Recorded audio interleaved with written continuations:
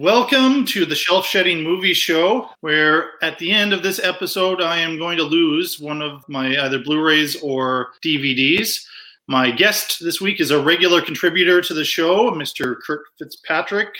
And currently, are you in Jersey City? Yes, I am. And I believe this is your fourth episode, and this is the first time we aren't doing a show based solely around one actor. Right. We've done Al Pacino, Paul Newman, and Steve McQueen. Yeah, we've had those three. So it's nice to have kind of a different type of show. This one's about filmmaker debuts. It's a series of episodes I have where we look at the first feature-length film by some pretty famous directors. So I sent you, I think, something like 5 or 6 options. Why did you choose this one? Oh, why did I choose this one? I don't remember what the other options were, but I usually choose the option because it may have some movies in it that I want to revisit. There's one movie in this that I actually went to see when it first came out. It's not the Kid from 1921. That's yes. We can do the process of elimination. I make my decisions based on there's some movies I want to revisit, some movies I've never seen before, and now I have a reason to. I guess you never need a reason, but this gives me a reason. It gives me motivation to watch movies that maybe I should have seen before. Yeah, and that's kind of why I created the show, to review movies that I haven't seen in several years that I purchased at some point, make use of my movie collection, and also just kind of see if my impression of the movie from years ago is the same as it is now. There is the odd situation where, believe it or not, I've bought a movie and it has sat on my shelf and I haven't watched it. That's not the case. Actually, sort of true with The Kid. I hadn't watched The Kid before, but I had watched all of these other ones, and some of them several times. And a few of these movies in here are ones I've just been so excited since I started the podcast to talk about. So you chose some really exciting movies for me. I'm coming from the point of view that I like all 6 of the movies. Once again, this feels like a familiar theme where I like all of them, and so the prospect of losing one of them seems pretty tough. I think for me, there were a few that were very much at the top echelon, and a couple in the middle, and one that I think, as much as I like it, is probably not my favorite, the favorite to do that well from my list. But that's why I have a guest here who might have a completely different perspective. I would say, yes, I like a couple of these are great movies. I like all of them. I think there's a couple that might be a little shaky, at least one. And there's certainly a couple movies that the future work of the director was better than the first one. That's what I find interesting about this is some of the debuts, they look like they're kind of the step out of student films, or some as student films, and then expanded to feature length. And there's other ones that are just phenomenal, and the directors themselves are phenoms because they did this work in their early to mid 20s, in one case late 20s, and their first feature is either a classic or it should be a classic in my opinion. Unbelievable. I'm just going to mention the movies here because we're kind of skirting around it, and we're going to go in chronological order from the year it was released. So Charles Chaplin was very much established in the early 20s here, but The Kid was his first feature-length film. He was known for doing all of these short films, and there's quite a story behind it. It's the shortest of the 6 that we're looking at, but it was his first feature length, but he was quite established when it came out. We are going to look at the famous Orson Welles feature film debut, Citizen Kane. Another guy who was well known and had this huge history in theater and radio, but his first feature-length film, not without controversy, it seems like a theme with a couple of these, was Citizen Kane, which he made when he was, I believe, 24 years old and 25 when it was released. And a remarkable achievement. It often ends up on the list of the greatest movies of all time. The last few cycles, because they revisit it, I think, every 5 or 10 years, Hitchcock's Vertigo has kind of usurped it, but there's usually a battle between those two as the greatest of all time. Yeah. I've never seen Vertigo. Oh, you haven't? Oh, no. Okay. I feel like there's another option I'm going to send you pretty soon here. So. And I did recently purchase the DVD from the Salvation Army. So I do have that DVD DVD on my shelf, but it's recent. Except for the Steve McQueen show, we've had a Martin Scorsese movie on every time we've talked. And Who's That Knocking on My Door? And I just want to kind of give the other title, I Call First. It's also known in some circles. That was the first feature-length film from Martin Scorsese. And so we're going to take a look at that one. Another one of these phenomenal stories was in the summer of 1991 when Boys in the Hood came out. And 22 when he made it, and then 23 when it was released, year-old director named John Singleton. Youngest guy still to this day, I believe, to be nominated for Best Director at the Academy Awards. And so this is a movie I've been excited to talk about. It was originally attached to another show, which didn't end up happening on just different, it's called Los Angelinos, a show about different people in Los Angeles. And so, but I'm glad I was able to put it into this one. And it's going to be interesting to put this up against some of these other directors. The feature film debut of Wes Anderson, Bottle Rocket, is going to be discussed as well. It was also the feature film debut of the Wilson brothers, Owen and Luke Wilson. And then we're going to end off with the debut of Sofia Coppola as a director with a 2000 movie called The Virgin Suicides. So those are the 6 movies. Great movies in there. It's just like, just listening to those. Listening to you say that Orson Welles, even though I've heard it a million times, Orson Welles was 25 years old when he made Citizen Kane. Yeah. It's still, it's just still amazing. And I should throw in that Sofia Coppola, I believe, was 27 years old when she made The Virgin Suicide. So yeah, so we have some pretty solid first efforts here. Yeah. This will be probably a tough one for assigning points, and we'll see how it goes here. Anything else you want to say about these movies before we get into the reviews? No, I don't think so. I think I'm ready to go. Perfect.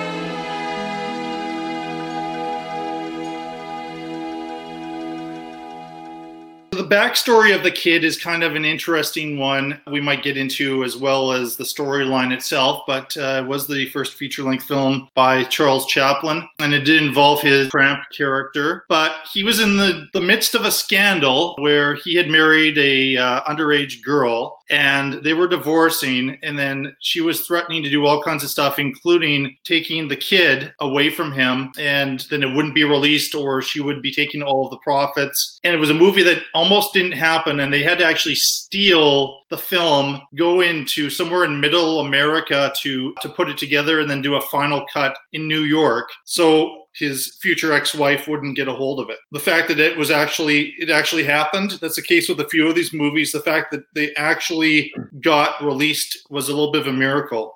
So at the beginning of The Kid, the opening title reads, "A comedy with a smile and perhaps a tear." As she leaves the charity hospital and passes a church wedding, Edna deposits her new baby with a pleading note in a limousine and goes off to commit suicide. The limo is stolen by thieves who dump the baby by a garbage can. Charlie the tramp finds the baby and makes a home for him. 5 years later, Edna has become an opera star, but does charity work for slum youngsters in hopes of finding her boy. What did you think of The Kid? Well, when we say feature film, it was an hour and 5 minutes, I think. Okay, I had never seen The Kid before. I just saw it today. It's certainly a movie. It's 100 years old this year because it came out in 1921, so that's kind of cool. I saw a movie 100 years later. I don't think I understand Charlie Chaplin composed the music later. The movie was released as a silent film, and then he composed the music later. And I don't think the version I watched had his musical score. It had like a weird, like a sad score. And I know that because I watched it on Amazon with ads, which were very, very jarring to watch a movie that's from 1921. Almost like an ad comes up for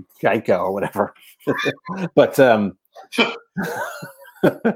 so I would like to see it again with his musical score, because this score was like kind of sad, weird, and not great. I'm a big fan of the Chaplin movie, The Great Dictator. Mm-hmm. I think that's a great comedy. I'm not sure what year that came out. Maybe probably about 10 years later. It was in the 30s. The 30s. Okay. Yeah, it was in the midst of Hitler's rise to power, and it was controversial, that one. This one you really have to adjust your viewing habits, because it's a silent film with title cards. You have to be pretty good at following what's going on, even though there's not a lot of title cards. I guess you don't have to read lips, but I guess you have to be kind of intuitive as far as what's actually happening. I saw a lot of Charlie Chaplin. Did he start out in vaudeville, or he came from England, right? So yeah, and he was. I recall his mother was an actor in vaudeville.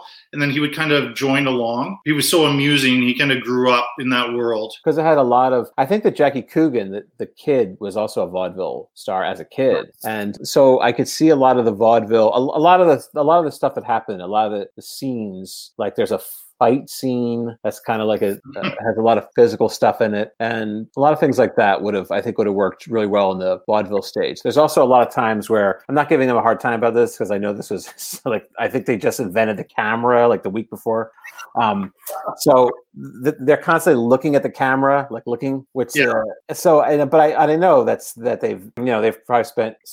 they've spent many hours on stage, doing this, so I'm sure they're used to, like, it's the equivalent of looking at the audience as some. It's a little jarring to watch it as a modern day movie watcher. It's a little jarring to see that. What's interesting is Citizen Kane, there's a couple points where people are looking at the camera. I was going to mention that. Yeah, I know, which I don't think I noticed that before, but we'll get to Citizen Kane. Yeah, I was very much aware of that in Kane. I've actually reviewed a lot of older movies with my regular guest Tom Ratzlaff, and something that really throws him off is how theatrical the acting is. He said right up until the 60s, like in early 60s, you would still get people kind of, this is a joke, looking at the camera type of thing and trying to tell the audience what to think, as opposed to playing the scene in a naturalistic way. Yeah, he was quite critical of the Hitchcock movie Rebecca for that, which was really in kind of the same era as Citizen Kane. So I love Rebecca. Doing this for 40 years after the release of The Kid, I can sort of understand why some of that was happening. I thought there would be quite a bit more of that than there was. I thought it had a lot of emotional impact as well. I thought it was really sweet the way Charlie Chaplin, the little tramp, how the little tramp adopted the kid. He really loved the kid, and then the kid was being torn away from him. It was kind of heart-wrenching.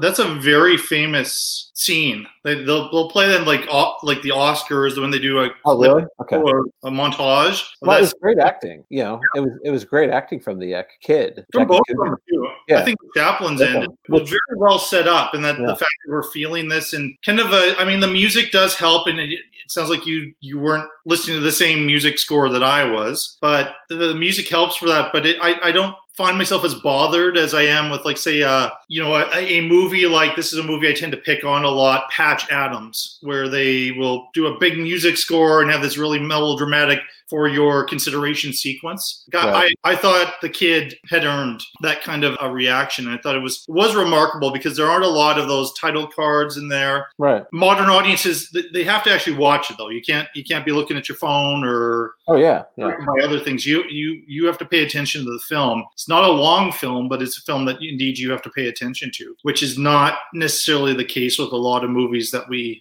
have now, unless they happen to be subtitled movies. I thought a lot of the bits in it were very clever. Like when Chaplin is underneath a blanket, there's a hole in the blanket. He just like goes through it, and then it's a robe. Yes. Stuff like that was cool. All the stuff like on the roof, and I think from an historical perspective, it's cool to watch. If you've most audience members today, it might be a little bit difficult just because of the attention span that you need to watch it, even though it's an hour long, an hour 5 minutes.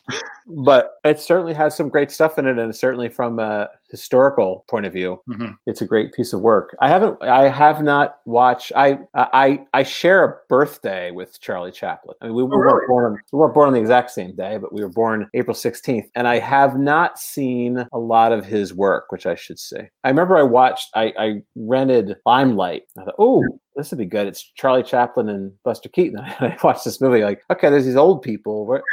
When did Charlie Chaplin and Buster Keaton start rolling out? I'm like, oh, wait a minute. This is like some old Charlie Chaplin. I don't want to watch this. I turned it off. I didn't even watch the whole movie. It's not a bad movie, but I was like, what's that? I was like, oh, this is the wrong time.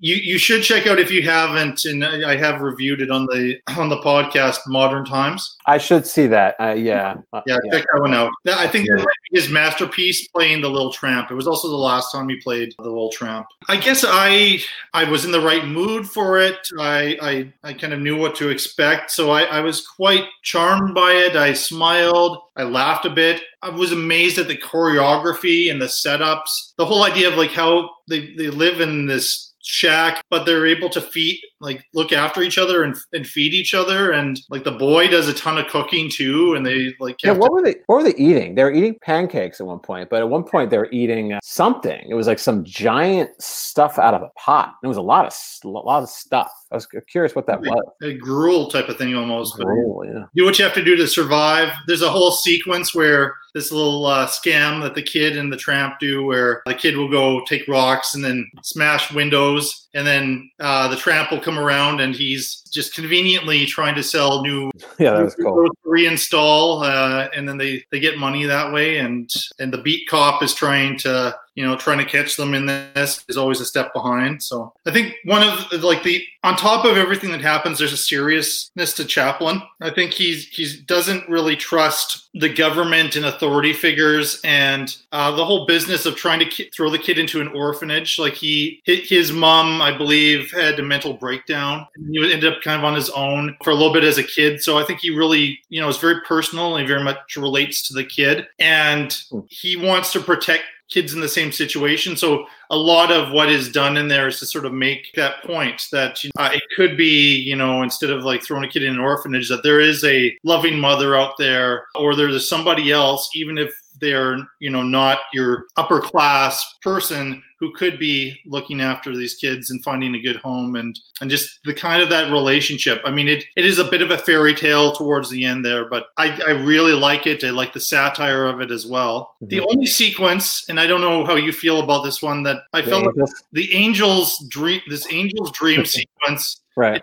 It had heaven and hell in it. It was late in the film, and this is all Chaplin, the Little Tramp, dreaming about this. I didn't quite get why it needed to be in there. I mean, it's almost telling like this Adam and Eve story about original sin getting into heaven, and that's the only part of it that I was kind of like, I don't quite know why that was in there. That was shot apparently in a street in Los Angeles, which is crazy. That's what I read. Yeah. Also, did you see the fly? There was a fly in the one I watched. I don't know, maybe it wasn't in all the versions of it, but the one I watched, there was a little fly flying around, like in the projector, I guess, when they transferred, and then he came back.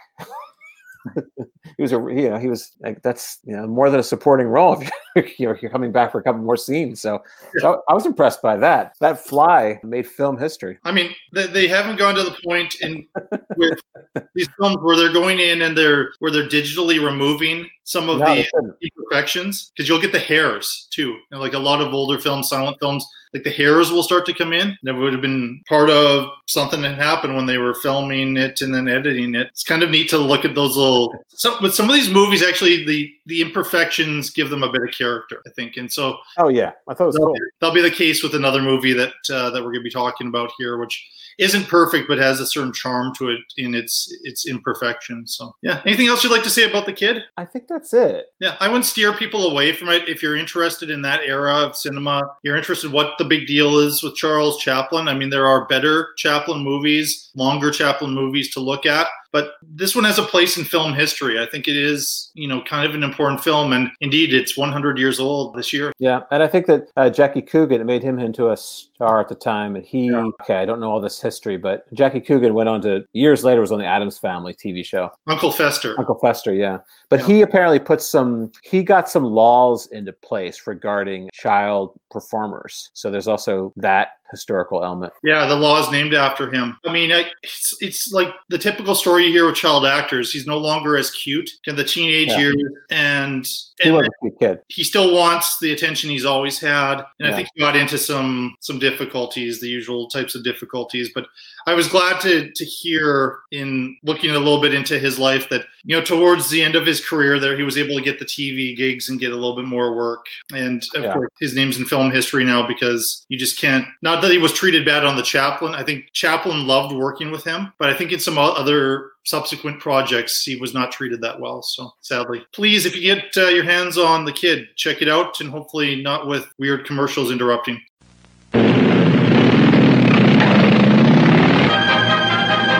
Lights! Give me a mic.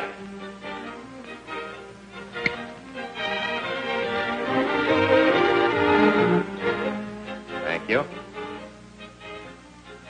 How do you do, ladies and gentlemen? This is Orson Welles. I'm speaking for the Mercury Theater, and what follows is supposed to advertise our first motion picture. Citizen Kane is the title, and we hope it can correctly be called a coming attraction. It's certainly coming to this theater, and I think our Mercury actors make it an attraction. I'd like you to meet them. Speaking of attractions, well, the chorus girls are certainly an attraction, but frankly, ladies and gentlemen, we're just showing you the chorus girls for purposes of ballyhoo. It's pretty nice ballyhoo. But here's some of our real Mercury people. This is the first time you've seen most of them on the screen. Hey, give Joe a little light. Thanks. Now smile for the folks, Joe. Smile.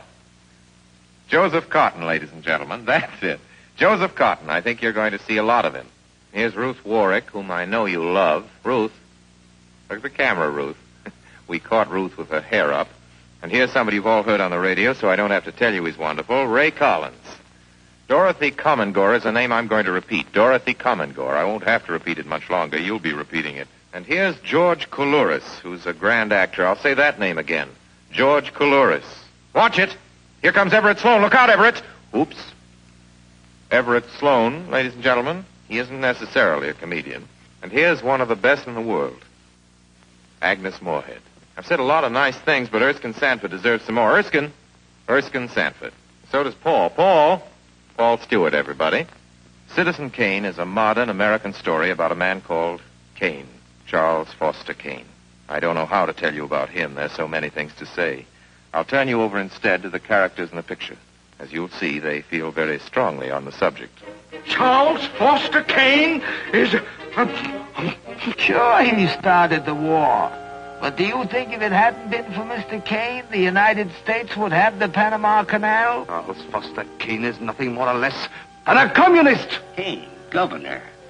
Listen, when the voters of this state and Mrs. Kane learn what I found out about Mr. Kane and a certain little blondie named Susan Alexander, he couldn't be elected dog catcher. I'm going to skin Mr. Charles Foster Kane alive. I'm going to marry him next week at the White House. Emily, I hear you've been stepping out with Charlie Kane. Of course I love him.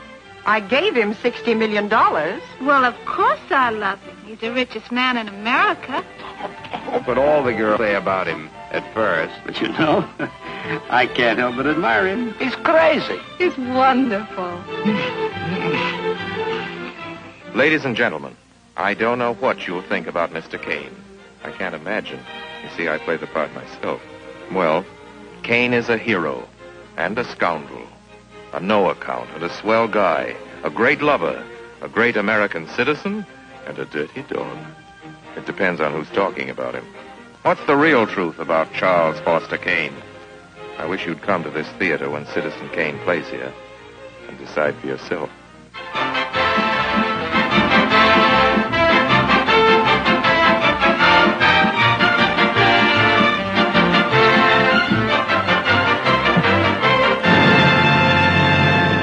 For several years, I've had the movie we're about to talk about on my 10 favorite movies of all time list. Sometimes I wonder if it's on my 10 favorite of all time because of those lists which say it's the number one movie of all time. So I can't say that any time I've watched Citizen Kane, I haven't enjoyed it and haven't admired what Orson Welles achieved at 25 years old. The story with Citizen Kane, which is as famous as the film, it's considered the very first enormous Oscar snub. It had 9 Oscar nominations, and it won for screenplay only, and it lost Best Picture to How Green Is My Valley, which isn't a bad movie, by the way. But Citizen Kane changed cinema in so many ways that it should have probably won Best Picture. But I wonder if Orson Welles himself, who by the time he made Citizen Kane, he had plenty of enemies out there, if what had sort of happened around this film didn't make him all that popular among the older Academy voters, and that's why he lost. It's about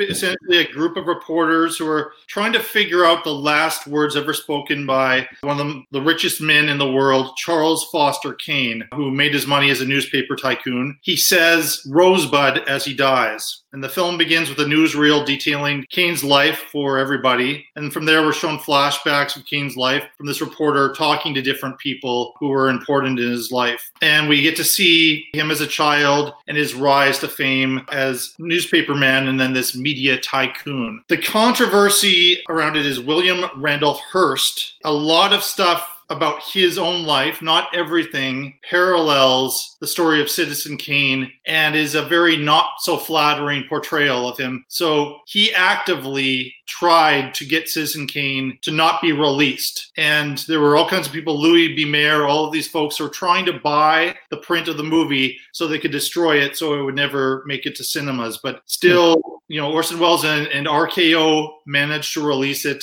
And it is, I'm sure it's one we're going to be talking, well, we won't necessarily be talking about it in 100 years, but I think it has its place in film history as much as The Kid or any of these movies as a very important, significant film. Whether it's the greatest movie of all time is a bit of a subjective thing, but I really, really like it. Orson Welles produced, co-wrote, starred, and directed. So the idea of an auteur, I believe, as far as American cinema came out of Citizen Kane and what Orson Welles did with this film. So what do you think about Citizen Kane and Orson Welles, if you want? I was very tempted to say it sucks, but but no.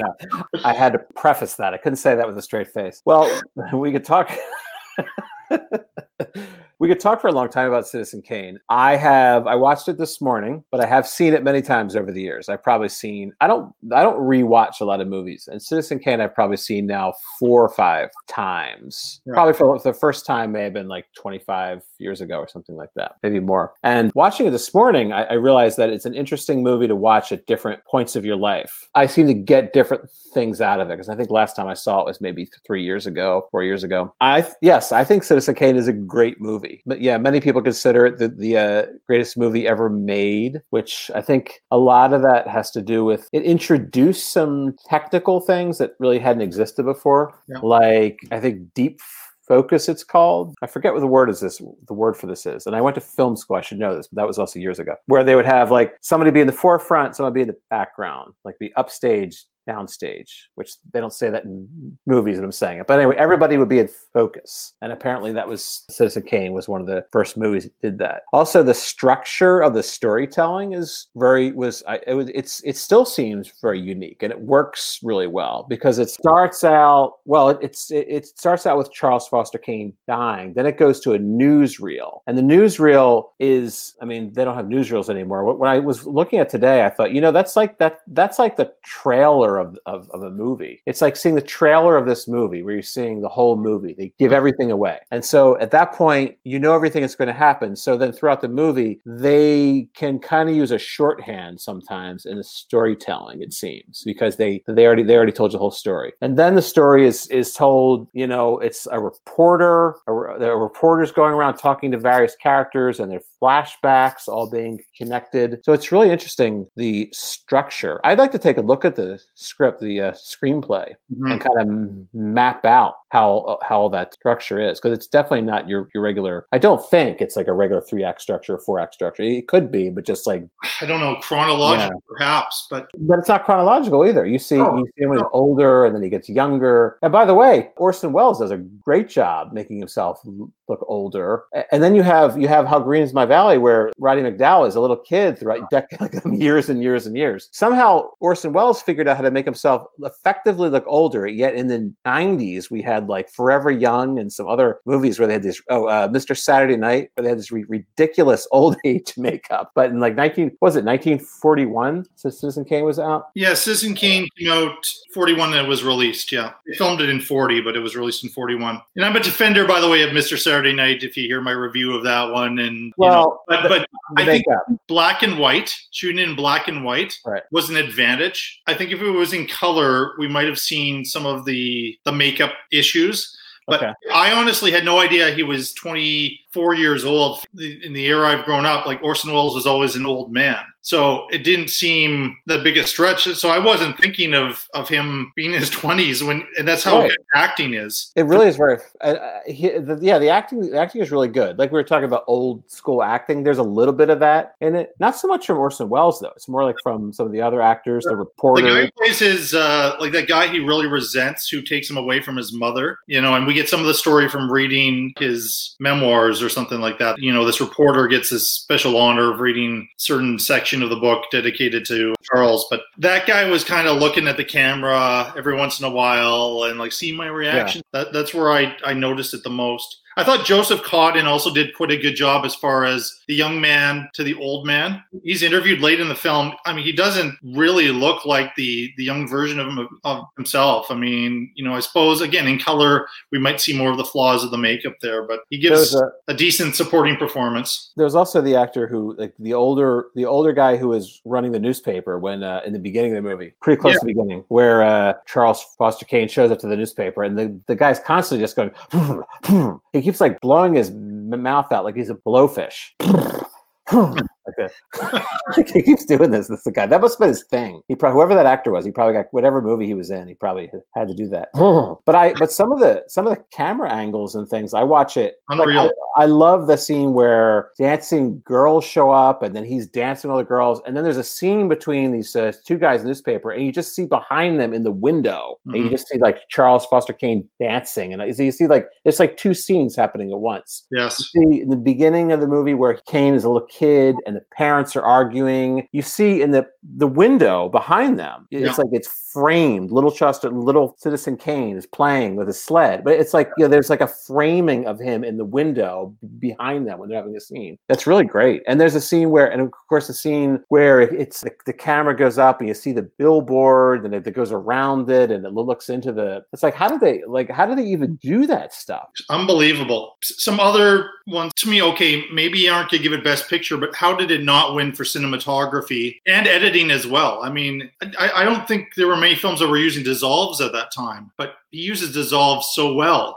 But the cinematography is fantastic. There's a shot, again, at the beginning when he dies. He has a snow globe, which becomes a very important symbol, and it falls and breaks. And then from the broken snow globe, we see a reflection of the nurse coming in as he's dying. Yeah.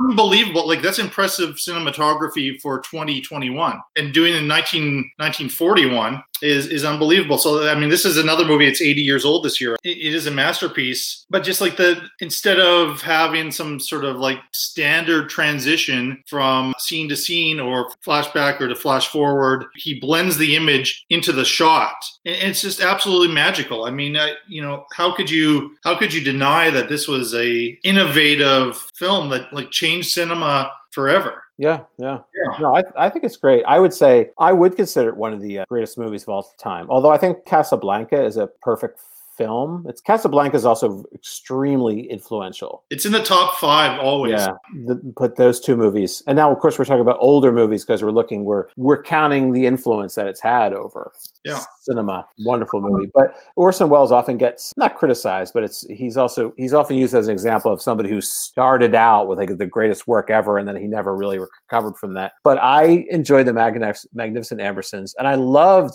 Touch of Evil. Touch of Evil is a great movie. That's it. That's It's a fantastic movie. That's my other classic that he made. I reviewed that one. Reviewed the director's cut, which is the version that he wanted released with Tom on my black and white episode. To see, I think that's what I went to see. I saw it in a theater. It was years ago. Late 90s, I believe. Now, probably, yeah. That's probably when yeah, and so I think it's just a notch worse than Citizen Kane, but as far as like actors winking at the camera in Touch of Evil, there is a performance which is way worse than anything I saw in The Kid or Citizen Kane in Touch of Evil, but everything else about Touch of Evil is pretty close to perfect. I think we are singing Citizen Kane's praises.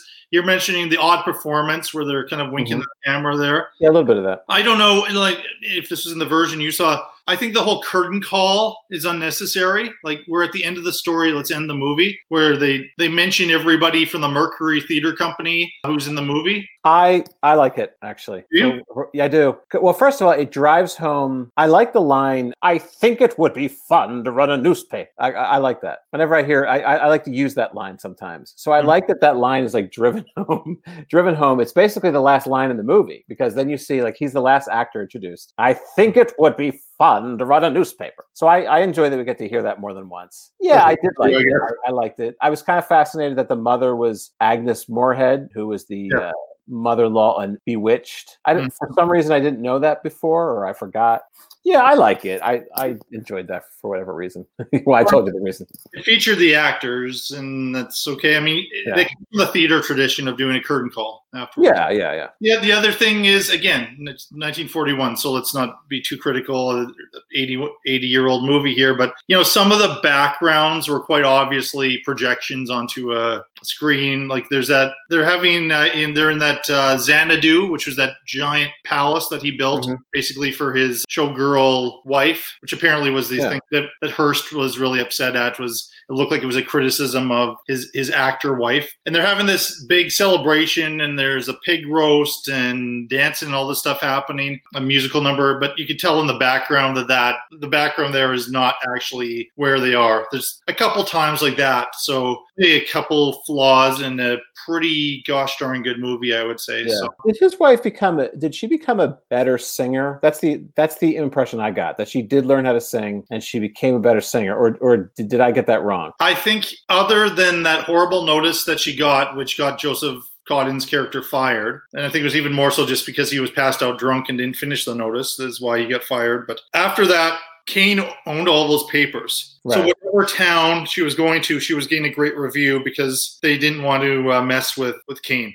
Oh, and okay. Newspapers. I don't think she had a bad voice, and we see that in the scenes. Like, I think that was a smart choice, that it isn't like some ridiculous thing where she can't sing a single note. She just didn't have training and the sort of the power and lung capacity to be that kind of an opera diva singer type of thing. She was a good enough singer, and I think, you know, if she was maybe operating in a different genre of music, she might have been a little bit better off. Yeah, she could have been a rapper, but it was years before that. I think some of the political stuff kind of looked like some recent events a little bit. It was like the idea of somebody who just has a lot of money running for office, and one of his main things was attacking his opponent and saying he's going to have him arrested, and that kind of thing. That's kind of similar to some stuff that was happening in the U.S. Well, you could look at, like, it was about very much modeled on Hearst. We now have, I mean, so many people we could draw upon as examples of this. Rupert Murdoch would be another example of a mogul who has very questionable values and has dipped a little bit too much into wars and politics and that kind of thing. And Wells himself was completely opposed to that, much like Chaplin was opposed to authority. And I think that's what Wells was doing here. Orson Welles' co-writer was part of the Mankiewicz multi-generational Hollywood family, but apparently the guy was a terrible drunk. But he had gone with William Randolph Hearst at his compound where all these celebrities would hang out, and he apparently remembered everything that happened. So Mankiewicz, had all this inside information and worked on the script, and Wells tweaked it, and together they wrote the screenplay. And that's where they used a lot of that stuff, and that's what really infuriated. Oh, I guess the only other thing I would be remiss not to mention the jigsaw puzzle scene where he walks in and his wife's making an enormous jigsaw puzzle, and he says, What are you doing? Jigsaw puzzles? So that's another thing. That's another just thing I like to say. And I forgot that I like to say that. So I watched it this morning. I was like, oh, a renewed interest. Yeah. What's going on? Jigsaw puzzles? Because he's like reprimanding her for he probably bought her the jigsaw puzzle. I would think reprimanding her because she's doing this gigantic. What are you doing? Jigsaw puzzle? Like, yeah. What else is she supposed to do? Oh no, don't worry. I'm having an affair instead. Oh, that's better. I thought you were doing a jigsaw puzzle. So I like that. Nice. So if for some reason you're a film fan who hasn't watched Citizen Kane, you need to watch it like right away here. If you're somewhat interested in the history of film and who this Orson Welles guy is that we talked about, just as famous as Chaplin, but in a different way, you need to check out Citizen Kane. It was his first. It was his best. But I think it would be unfair to say this was his only great film. I think he was responsible for some interesting films for years after. And he was in the Muppet movie. And he was in the Muppet movie. If not, great movie. And we didn't say what Rosebud is, so you can still enjoy that. So that's really a French magazine, huh? Yes, I'm afraid it is. Why? Now, how the hell did they ever get a hold of The Searchers? The what? The Searchers. It's a movie made about 11 years ago, and that picture of John Wayne is from that movie. I don't seem to remember it. Oh, you know, with John Wayne. Oh, that other guy was in it.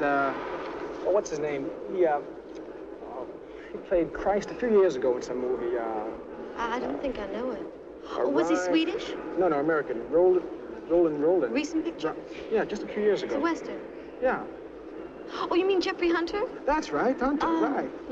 Oh, now you remember the picture. No, I don't. It was in color? Nope. No, huh? Well... Oh, wait a minute. You know what? Natalie Wood did a small part in that picture, one of her first parts, you know. She had a big scene at the end there with Hunter, you know. She comes running down the desert over the Hunter, and she says, on Mago, Martin, go, and Mago. You know, she's trying to get him to go, you know. I don't remember it. Well, I'll tell you, Mr. Good Picture. Sorry. Oh, hey, there was this one scene in that movie that was a classic. You know, the chief of the tribe, his name is Cicatrice, Spanish for scar, you know. He talks English to John Wayne, and Wayne says, you talk good English, somebody teach you, but real nasty, you know. And then when Wayne talks Comanche to, not Comanche, but Comanche, to Scar, Scar says, you talk good Comanche, somebody teach you, you know, but... Sounds like a nasty fella. Who? Oh, the man with the Cicatrice. Yeah. Spanish for scar, yeah. Oh, he was more nasty than Wayne could ever get. But then again, he was the bad guy. Oh. There were a lot of nasty Comanches in that picture. Nasty picture. Well, then again, John Wayne could get pretty nasty, too, when he wanted to be. Oh, wait a minute. Was that the picture where Jeffrey Hunter's supposed to be trading Indian rugs, and he winds up trading for an Indian bride, and he doesn't know what to do with her? That's the picture. That's a good picture. Good. That picture was great. Well, I'm not used to admitting I like Westerns. Oh, yeah? Why not, huh? Everybody should like Westerns. Solve everybody's problems if they like Westerns. Okay, I like Westerns. Okay, then. Yeah, that was some picture. Some picture. As I state every time I talk about Martin Scorsese, I think he's the greatest filmmaker of all time. No disrespect to Charles Chaplin or Orson Welles or the other filmmakers we talk about after this. The greatest filmmaker has to start somewhere, and it was NYU Film School is where he started. Who's That Knocking on My Door, which had a few different titles, but another one, I Call First, which was eventually released in 1967. Started off as this short film that got a lot of attention at NYU, and then he added some more to the film, and it appeared, I believe, in a Chicago Film Festival where the late, great Roger Ebert happened to catch it and became an enormous fan of Martin Scorsese and gave this review that this guy is the future of cinema. As it happens, Roger Ebert was absolutely right about that. That prompted this movie to get distribution. There were a couple things that they had to add in there and get released. And so this was a precursor to some early films that led up to a few years later, Mean Streets, which really kind of got the ball rolling for Scorsese. Who's That Knocking on My Door is about a character named JR, played by longtime collaborator Harvey Keitel in one of his very, very early roles. And he actually stuck with the project for all 5 years that they spent trying to make it. So he plays JR, who's a typical Italian-American on the streets in New York. When he gets involved with a local girl, he decides to get married and settle down. But when he learns that she was once raped, he cannot handle it. And it's linked to his Catholic guilt than anything else, which, of course, Scorsese would include that Catholic guilt in those themes throughout a lot of his work. And we see two things kind of happening, maybe more than two things at a time here, but the central thing is JR, and it's called The Girl, is the female character, and the start of their relationship and the end of it, it's not done in chronological order. So we get kind of every time he's thinking about her, he's reviewing what happened with this relationship. And then we also see him kind of with the guys, and they're getting into street fights. They're, going out, sometimes going to visit hookers. Sometimes they're going out of town. There's big sequences like that. But the whole time, this girl who he feels is kind of his soulmate is at the back of his mind. To me, is really, really interesting what happens when the reveal happens about her being raped, because it comes this idea he treats rape like consensual sex, and he has this idea that he cannot marry somebody unless she's a virgin or she has sex with him. Yet, as we see, as his notion of, and he talks about this a bit, there's girls and there's broads. And broads are basically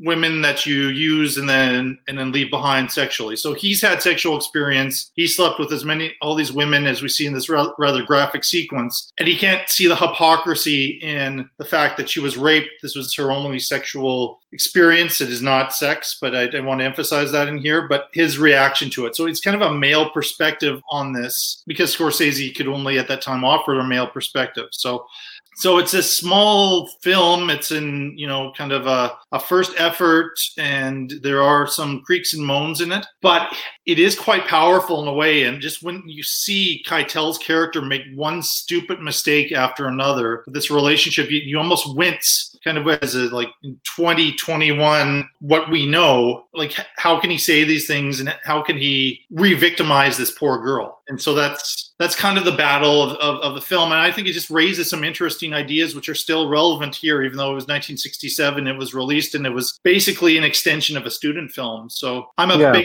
of Who's That Knocking on My Door. It's nowhere near to Scorsese's best, but I think it's a really interesting debut feature film. What do you think about Who's That Knocking on My Door? Oh, yeah. Well, I wasn't familiar with this movie at all. I thought Scorsese's debut feature was Boxcar Bertha. And I almost wrote to you. I was like, hey, you're wrong. It was Boxcar Bertha. But then I looked up something called the internet, and I found out that Who's That Knocking on My Door? But I am developing an argument that Boxcar Bertha is his first feature, because this movie was cobbled together, kind of. It was like a student film, his student films, and then he shot some stuff around it. And then to get distribution, he had to shoot nudity. So he kind of put that in. So it's kind of like I guess you could say it's his first feature, but it was very much cobbled together from different sources over a series of years. Whereas Boxcar Bertha, from the Boxcar Bertha Mean Street, I've never seen Boxcar Bertha, but I have. Yeah. I think it was a Roger Corman produced movie, right?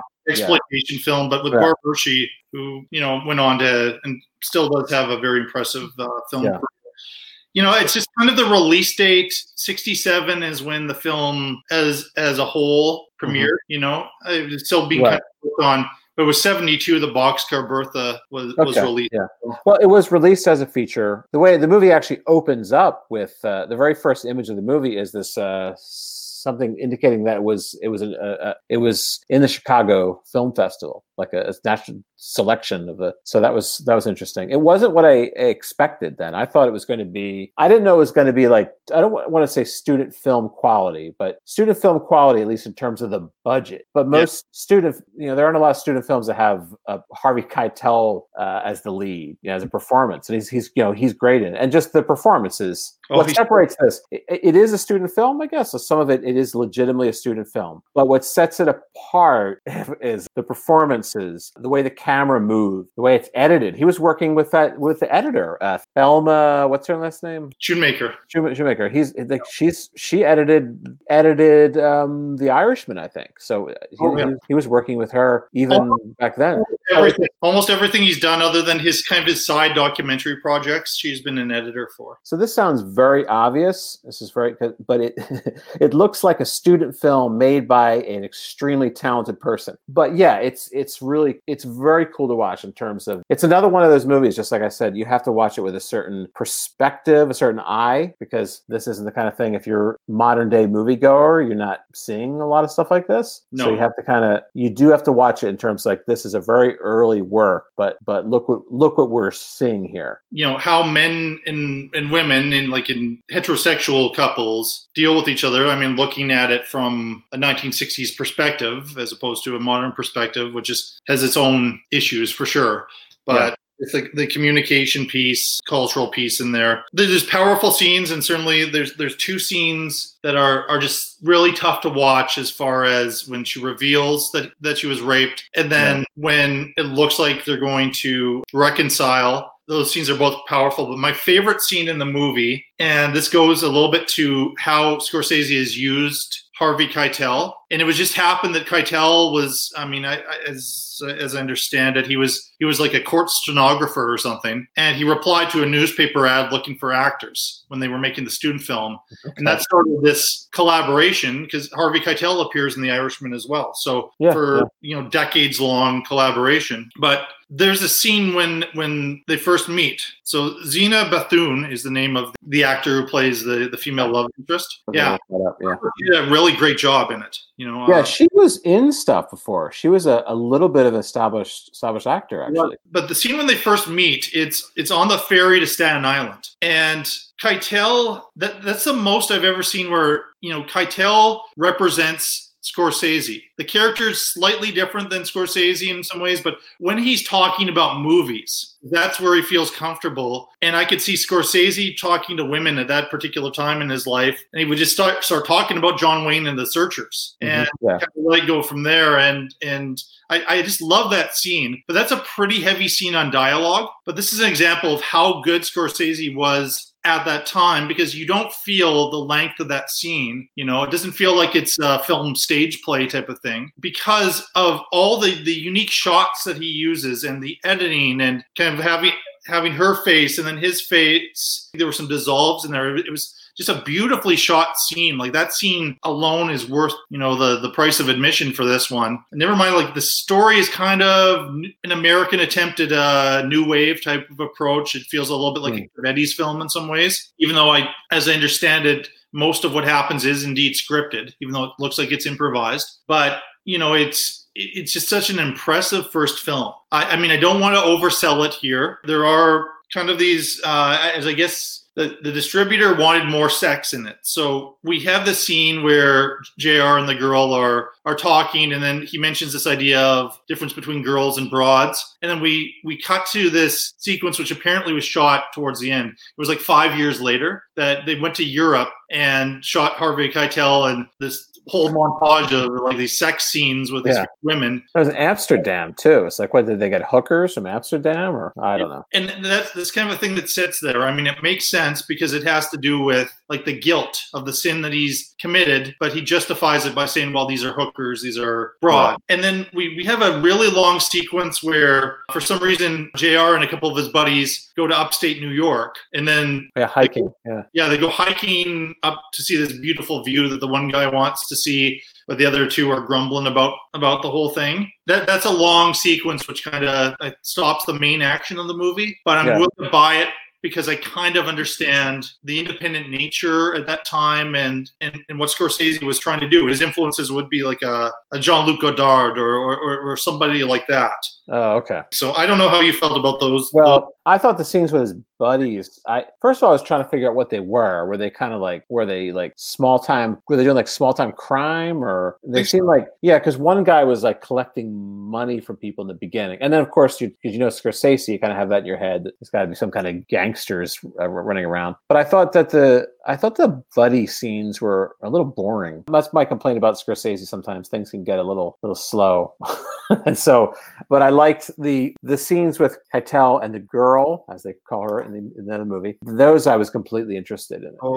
But then it was just like him hanging out with the buddies, and it was all, you know, the performances were fine. My understanding is that was the student film, like him and his buddies with the student film, and then Scorsese shot the girl. That part was kind of the middle part of the shooting, and then they had to tack on this sex business pretty late in the game there. But yeah, no, I think, and if you've ever seen his short films, I mean, it kind of goes along with the short films. They are not sort of like really, you can't pinpoint them. They aren't necessarily obvious. The other that was here, which I would see in nearly every movie he's ever made too, at least certainly his New York movies or his gang movies, are just using that 1950s music so well, place of a music score. And Who's That Knocking on My Door is a song which is used really well towards the end, and how that's beautifully edited into a lot of these sequences, which always, for some reason, I'm a sucker for it. He would do it again in Mean Streets right at the very beginning. And so we could see like the future filmmaker come out of this. But yeah, I don't think he really hit his full stride until Mean Streets. Not controversial to say that. Keitel was ready to go. I mean, that's a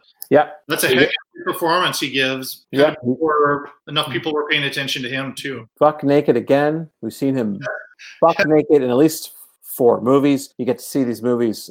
Some of them are like decades apart, so you can see how his body develops.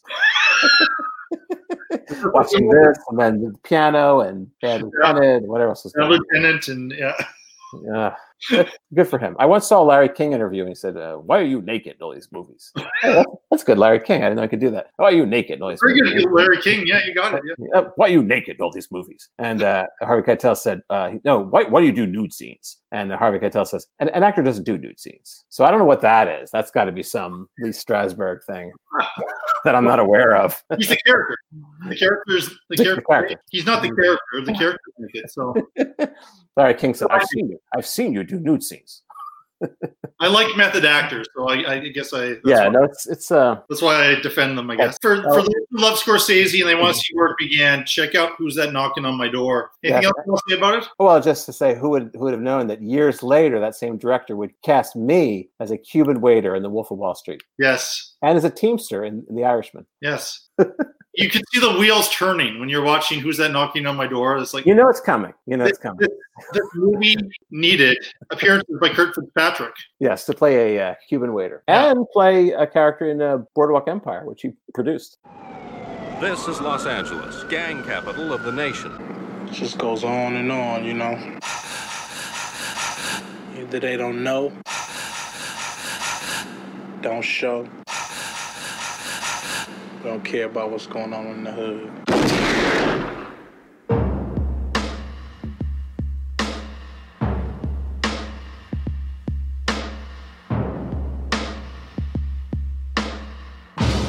In South Central LA. Yo, Benito, let's do the local thing. It's tough to beat the streets. What am I supposed to do? Fool roll up, try to smoke me? I'm gonna shoot the motherfucker. You have to think, young brother, about your future.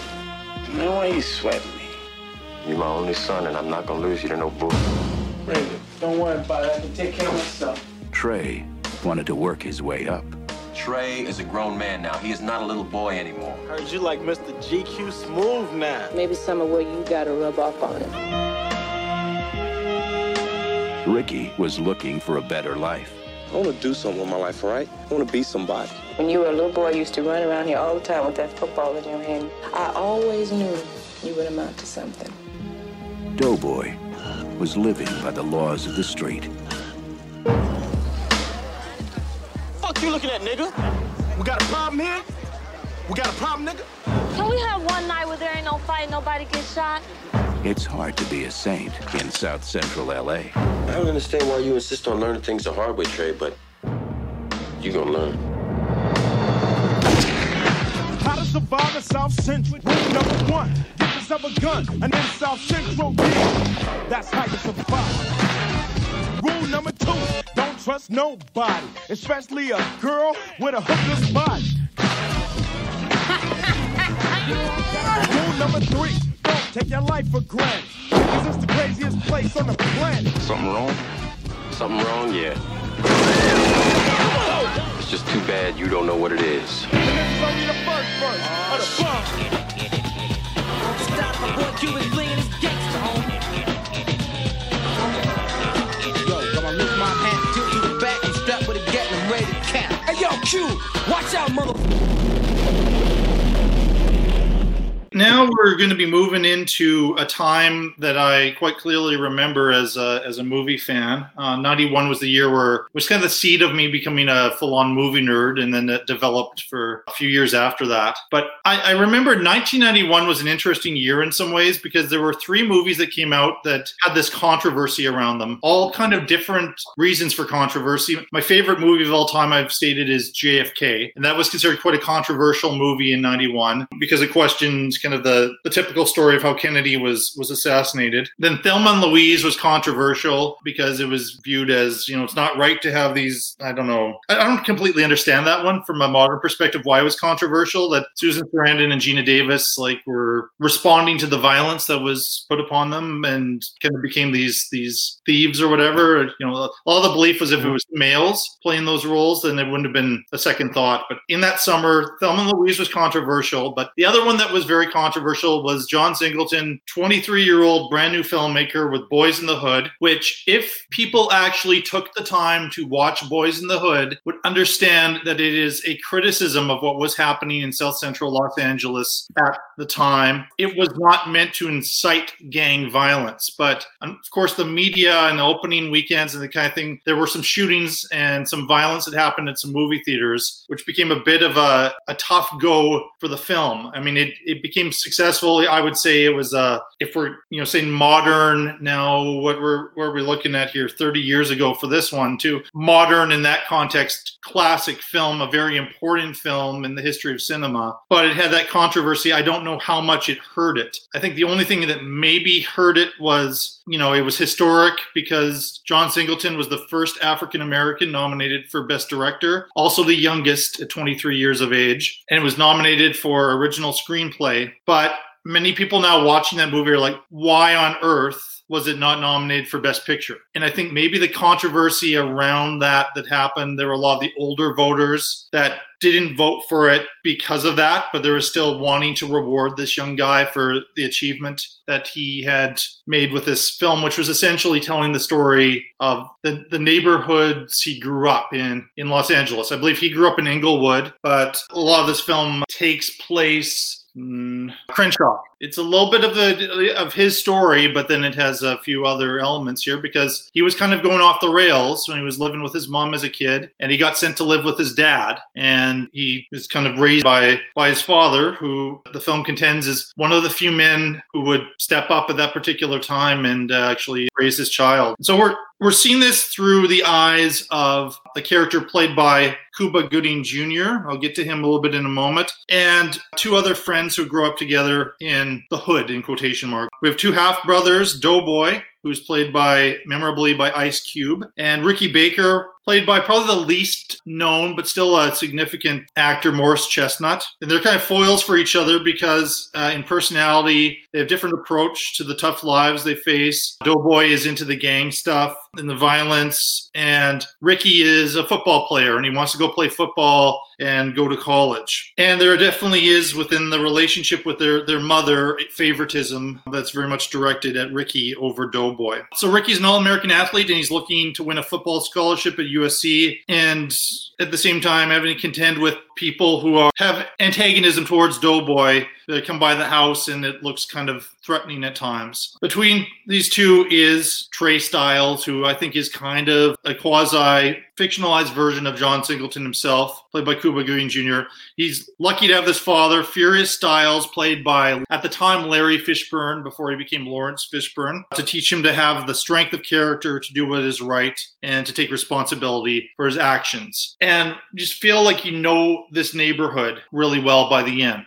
Controversies around some stuff that happened with blood and violence when the film was released, unfortunately, because it is a movie that is supposed to be about peace and criticizing this person gets killed, and then the rival gang comes and kills somebody else to get revenge, and then they get somebody killed, and it's this endless cycle of violence. The movie starts off with a statistic, which I'm not sure where it is right now, here 30 years later, that 1 in 24 African-American males will die by murder. You know, it's a sobering film, and this movie was also quite important because it introduced really very much the power player African-American actors that, you know, from 91 on, this was in there, like they were 18 to 20 years old. Cuba Gooding Jr., Morris Chestnut, Ice Cube. Certainly Ice Cube was known from his rap career a little bit more. But we also have in there, you know, Angela Bassett plays Cuba Gooding Jr.'s mother. And it's interesting to see the scenes with her and Larry Fishburne, because 2 years later, they would team up in What's Love Got to Do with It, the Ike Turner biopic.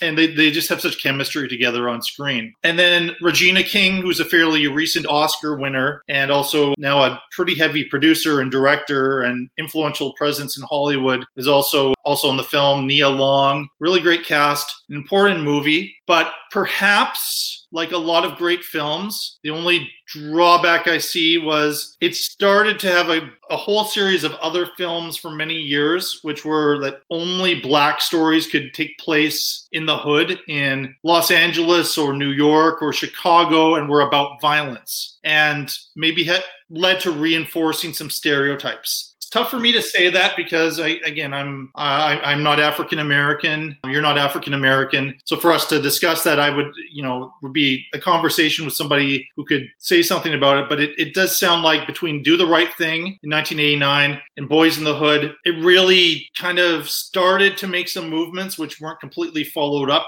in cinema history with telling black stories by black filmmakers. So I'm impacted every time. I've watched Boys in the Hood probably about 5 times. I'm emotionally impacted every time.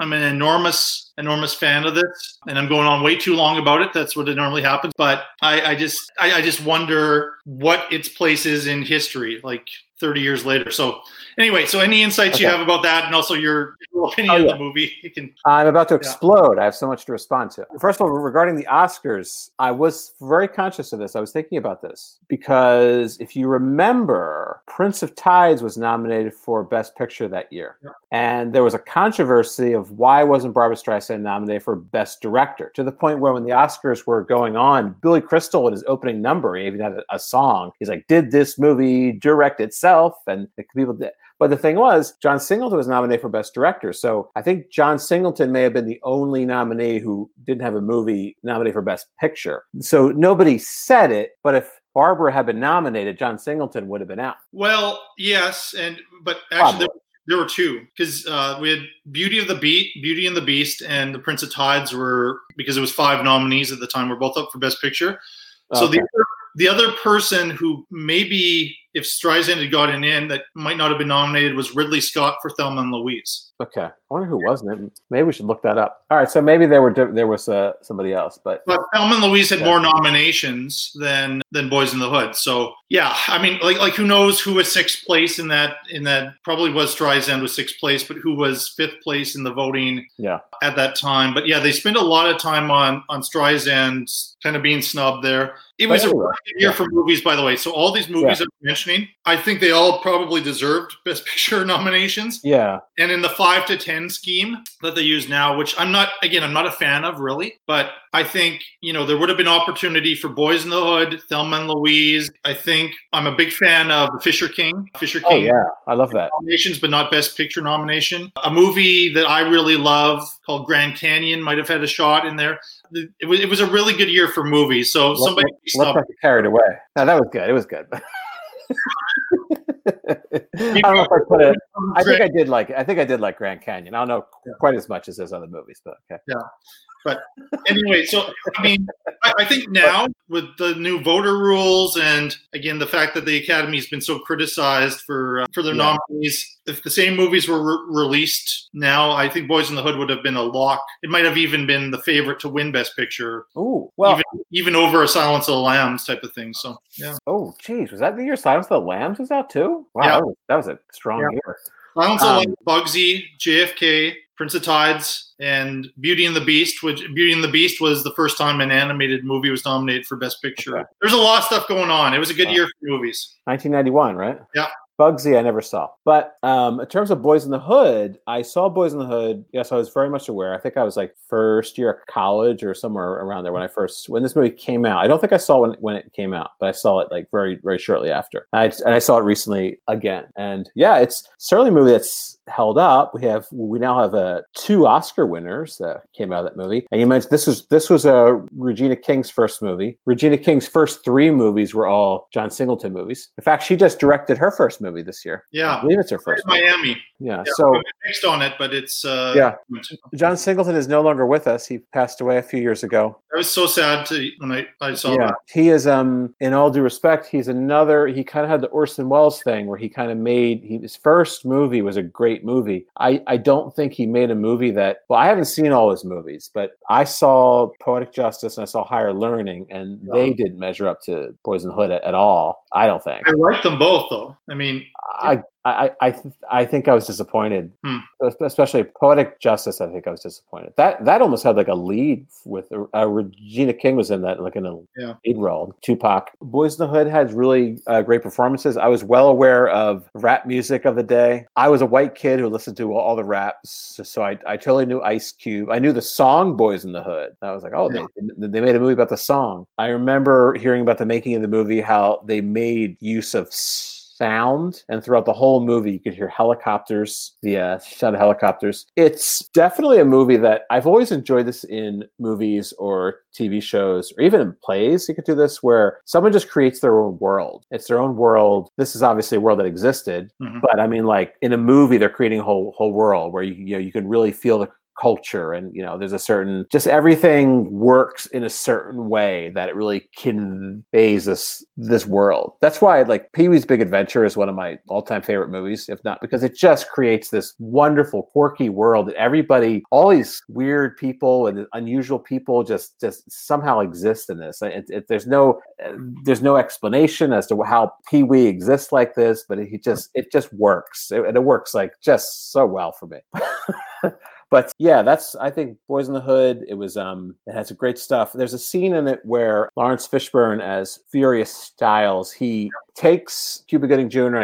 and Morris Chestnut out to part of the hood, and he starts giving a speech about gentrification. And then different people in the neighborhood start gathering around, and there's like one kid's like a gangster. There's an older guy who is Grady on Sanford and Son. Yes. And so Lawrence Fishburne's given this speech, and I thought, wow, this could really easily be forced and cheesy, but it works. It works. It was interesting, and it just, and then he's sort of like he's addressing the other people who are walked up to him, and to me, it's just so amazing that they could make a scene like that work. That they just pull up in a car, he gets out and starts making a speech. Well, and he was talking about stuff that nobody was talking about, I think, in 1991, and for this, whenever he first wrote Boys in the Hood, it's because he was definitely younger than 23 when he wrote the script, to be as aware of what the media was doing to African Americans and the systemic racism that's brought up in this movie, and isn't all that different in 2021, 30 years later. I mean, people are talking about it because enough is enough, but enough has been enough for hundreds of years of history. And, I just think the same game gets played. And, Singleton knew this was going on. He probably filmed it in 1990 and it came out in 1991. And that speech is very important and shows how good Fishburne is. Like, I actually think a friend of mine, we did this thing a few years ago with our favorite performances of all time in films. And he chose Fishburne in Boys in the Hood. And the last two times I've watched Boys in the Hood, both times preparing for a show, one that didn't happen and then this one, I really watched, and Fishburne, like, I can't disagree. Like, Fishburne probably now would have been up for Best Supporting Actor. Yeah, he should have been. Yeah. You know, there were two African-American actors in 91 that probably there could have been an argument should have been on the list. The other one would be Samuel L. Jackson for Jungle Fever. You know, the two great performances, but instead we had some other people in there, and not bad performances. Like, I know the 5 performances really well, but that scene, and then the scene, you know, into spoiler territory here, but, you know, one of the main characters has been killed and got caught in the midst of this gang stuff. And Cuba Gooding Jr. is furious, and he wants to get revenge right then and there. Yeah. And he has a gun, and Larry Fishburne, he steps between his son and says, no, you don't want to do this. And it's like a very, very dangerous moment. And he's very powerful in that scene. And then the payoff that happens shortly after it in another scene where the same kind of power comes from not a word of dialogue, just a reaction from Fishburne to Cuba Gooding Jr. just as he shuts the door after the characters made a certain choice. It's just great angles. Like, I mean, we start off with this, like, this swearing and this noise and this gun violence, and the very first shot we actually see is a stop sign. Mm-hmm. Right. And then in the flashback with the kids, and he does a good job directing these young kids. What was the street sign like do not enter or something when they're walking towards, because they want to look at this dead body. Yeah. Remind me of Stand By Me, actually. I think it was influenced by that, yeah. But the way he's using, like, the street signs in a neighborhood so well. And you're right about the sound. Like, I don't know. Like, I lived in Bushwick near Gates in my stint living in Brooklyn there, and there's always noise. And so it would be a mistake to make a film like this and not surround it with noise and the helicopters, like the Ghetto Bird helicopter. And it has the power. And I'm a big fan of Do the Right Thing, another movie that should have had a Best Picture nomination. Oh, yeah. And like those two together, but I think they operate in different ways and different messages to give. So I think, you know, it's okay that they came so close to each other, like within 2 years of release. You know, I think Boys in the Hood is one that everybody should check out. And I think it kind of shows how things were in the 90s, but also I think it reflects how things still are in many ways. Yeah, there was a wave of African-American filmmakers at that time. There was a filmmaker called Matty Rich who made Straight Outta Brooklyn, and Spike Lee didn't like Matty Rich because Matty Rich would say, like, well, I didn't have to go to school, I didn't have to learn. And Matty Rich was also lying about his age. Like, he said he was like 16 when he made the movie. And so, but then Spike Lee, he really liked John Singleton. Yeah. And so I think there were some others. Another the Hughes brothers made. I'm trying to think of the name of that movie though. Menace to Society. Yeah. Yeah. I haven't seen that for a long time either. And of course, a great movie made around that era by African American filmmaker, African American cast is House Party. Yes. Yeah. House Party is a great movie with Kid and Play and the late Robin Harris. So yeah, I haven't seen this world of the hood, and because even like watching the movie, it's like, well, how do you get out of there? Like, how do you get out of there? It's just like he went to college. USC film school. Like are you talking about Singleton? Well, I was thinking about when I'm watching the movie, the characters. I'm thinking like, how can they get out of that situation? Yeah, and I don't know if there's movies. I haven't seen a movie like that in a while. They might be out there, but they might be a little bit under the radar. They're being swallowed up by those movies are being consumed a whole different way this year, but they might be being swallowed up by Captain America or something. I don't know. Yeah, but also I don't think when I've seen attempts to make movies like this, like I think the closest, and it was a Caucasian filmmaker, Detroit, a few years ago, Catherine Bigelow. Oh, I didn't see that. I really like Detroit. I think it's quite powerful. It's the closest that we get to something like this. But a lot of other attempts in recent times don't feel as authentic as cinema we got from the 90s. It's hard to make a great movie. Couple perhaps controversial statements, or at least one controversial statement. Cuba Gooding Jr. performance in Boys in the Hood is 100 times better than his Oscar Oscar-winning performance in Jerry Maguire. I still to this day do not understand. It was a fun speech to watch, but I do not understand why he won. I think there's more reason to have nominated him for Boys in the Hood than Jerry Maguire, you know. And I kind of mix in Cuba because he kind of will do some great stuff early in his career, and then he does absolute garbage for 20 years. Then he shows up in that O.J. Simpson TV show, and he does a great job of playing O.J. Simpson. And then he's back to making that he's capable of better. He always feels he's a guy who you can't see him acting sometimes. Yeah, he's in Snow Dogs, but did you like him in Men of Honor? That was that was kind of again one of those upticks. Yeah, I thought he was good in that. Mediocre. He's kind of like a Burt Reynolds type who would get great and then go disappear and do crap for 10 years, and then occasionally show up in something worthwhile again. So that's kind of the, you know, I'm glad like Regina King really, really emerged. And how many times was she paired with Cuba Gooding Jr.? Because she's in Jerry Maguire as well. And she started to get like worked, started to get better and better roles, mostly through television and then in Beale Street Could Talk. So and The Leftovers. That's a great show. Oh, I haven't Leftovers. I read the book, but I haven't watched the show yet. So and now I guess Watchmen, she won an Emmy for that too. So anyway, I'm happy to sort of see that. I kept expecting, like, that's a sadness for me with John Singleton's death.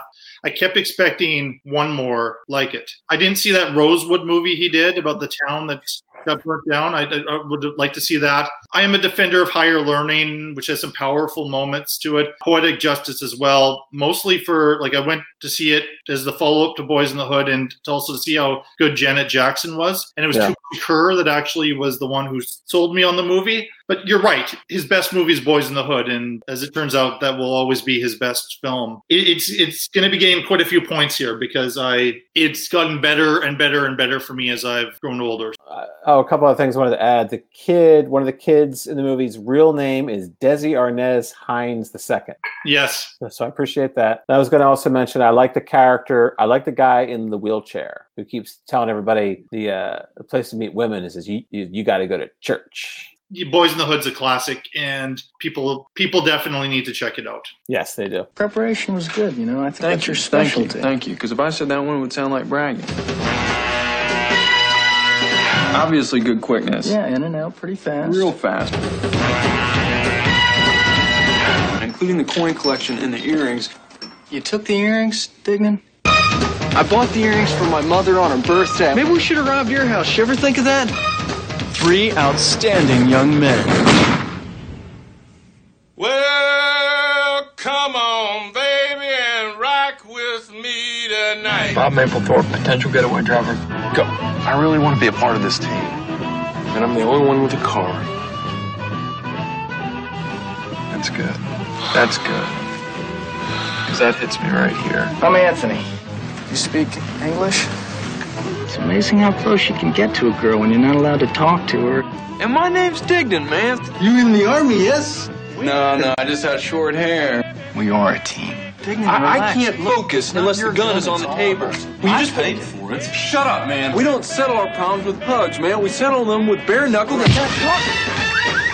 All they ever wanted was to be wanted. What are you putting that tape on your nose for? Exactly. Let's get lucky. Just do exactly as I say. Let's move. Come on. Get one of those bags. A bigger one, you idiot. What do you think? Don't call me an idiot, you punk. Do you have bigger bags for atlases or dictionaries, sir? I'll tell you something, kid. You got the guts of a damn lion. That is Mr. Henry. Hey, Henry, how are you? Before I get into Bottle Rocket, I need to know, are you a fan of Wes Anderson? I'm going to say yes. But I never saw Moonrise Kingdom. He made 2 animated movies. I never saw those. I don't have much of a memory of Life Aquatic. The Grand Budapest Hotel I saw on a plane. I don't have any. I just don't remember what I thought of those 2 movies. But I know I'll let you know what I think about this movie. I love Rushmore, and I very much enjoyed The Royal Tenenbaums. I thought that was a very good movie. I can't speak too much. The one movie I saw on a plane, and when you're on a plane, your brain's rattling. I saw, anyway, so I Can't Be Responsible movies I saw on the plane. And I don't remember much about The Life Aquatic, but I did see it. But am I a fan? I'd say based on 2 or 3 movies, I'll let you know what I think of this movie. Based on that, I would say I'm a fan, yeah. An early fan. What I'd say is this is very controversial because some people say that he's the best filmmaker going right now. And I know people who just absolutely love him and will see anything that he does. The first time I kind of got on board with him as far as live action movies was The Grand Budapest Hotel, which is kind of relatively speaking, one of his later films or recent films. And there's always some sort of a hesitation there. And I don't quite know what it is. So you mentioned Rushmore. Rushmore kind of got him a lot more attention than Bottle Rocket. And I saw Rushmore in my very first visit to New York City. And I had friends who absolutely loved it. I liked it. Yeah. I really liked Bill Murray in it, but I can't say that I loved it. But I kept going to his movies just because of all the press and Royal Tenenbaums. Liked it, didn't love it. And I kept going. And in fact, there were some in there that I actually didn't like. Darjeeling Limited is one that I don't remember if I saw that or not. I forgot about that one.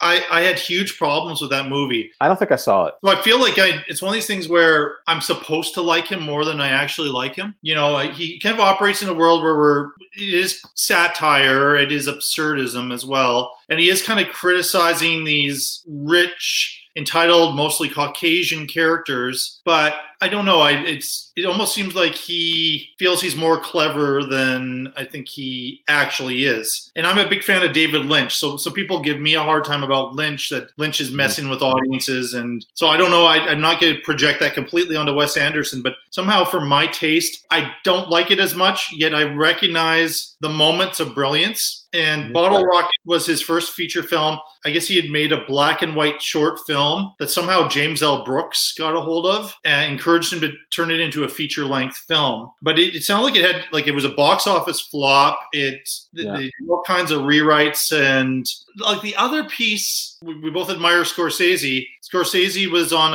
a show with Roger Ebert talking about the 10 best movies of the 90s. And he chose Bottle Rocket, number 7 or something on his list too. So I saw it years ago. I bought a copy. I don't know if I bought it, then I watched it afterwards or what the order was. And this was only my second time seeing it. And I was amazed how much I had forgotten about it. I'd completely forgotten that James Caan was in it, for example, which was a little bit of a carrot for me to go see because I'm a bit of a James Caan fan. But I remembered next to nothing about it, which in this case, it wasn't a good sign. I've watched it again, and there's some bits that are kind of charming, but I feel like if I give it some time, I'm going to forget this movie again. Part of your love or whatever for this film will rest on the Wilson brothers, Luke Wilson and Owen Wilson. They don't sink a movie for me, but they never really disappear into their roles. I would say the one leg up that Owen Wilson has for me over Luke Wilson is how good he was in Midnight in Paris, the Woody Allen film. Oh yeah. But other than that, like they are pretty similar brand. So I mean, I'm kind of lukewarm on them as well. As much as people really love Owen Wilson and, he's at a little bit of a journey and a story there too. Luke Wilson's character is released from a mental hospital following a nervous breakdown. The directionless Anthony joins his friend, played by Owen Wilson. So they aren't brothers in the movie, they're friends in the movie, who seems far less sane than the former. And Owen Wilson has hatched a harebrained scheme for his yet specified crime spree that somehow involves his former boss, the legendary Mr. Henry, played by James Caan. With the help of their pathetic neighbor and pal Bob, Anthony and Dignan pull a job and hit the road, where Anthony finds love with a motel maid named Inez, who I actually think was the best character in the movie, and actually I'll get the woman's name in a moment, gave, in my opinion, the best performance in the film. When the boys finally hook up with Mr. Henry, the ensuing escapade turns out to be far from what anyone expected. So if it had not been for this Inez character, and I want to get her name here, Lumi Chaveos, mispronouncing the last name there, I would say there was not a single character in this movie to like. Yet Wes Anderson's humor is kind of cool. The robbery is funny. I smiled, I laughed. But if we're putting this movie up against Citizen Kane and Boys in the Hood. I don't think it quite works as well. So this is my hang-up film here, but I also think maybe there's something I'm missing. So I'd be happy to get a different opinion on Bottle Rocket. So what did you think? Yeah, I like this movie a lot more than you did, I think. Yeah, I'm sounding really harsh. It's kind of like a 3-star, small, mild thumbs up. Part of this for me is nostalgia, because this is the one movie of this group that I actually saw in the theater. And I remember it came out, it got these great reviews. I read about it, how it was made, with James Brooks seeing a short film. L.M. Kit Carson was involved in this too. I don't know if anybody's a fan of his, but I was familiar with some of his work. And this movie got these great reviews, and I saw it, and I've always felt like I was an early fan of Wes. Like, I knew who Wes Anderson was before anybody else did, because this was back in the day. This was 1996. So a movie could actually be playing in theaters and still be under the radar in some way. And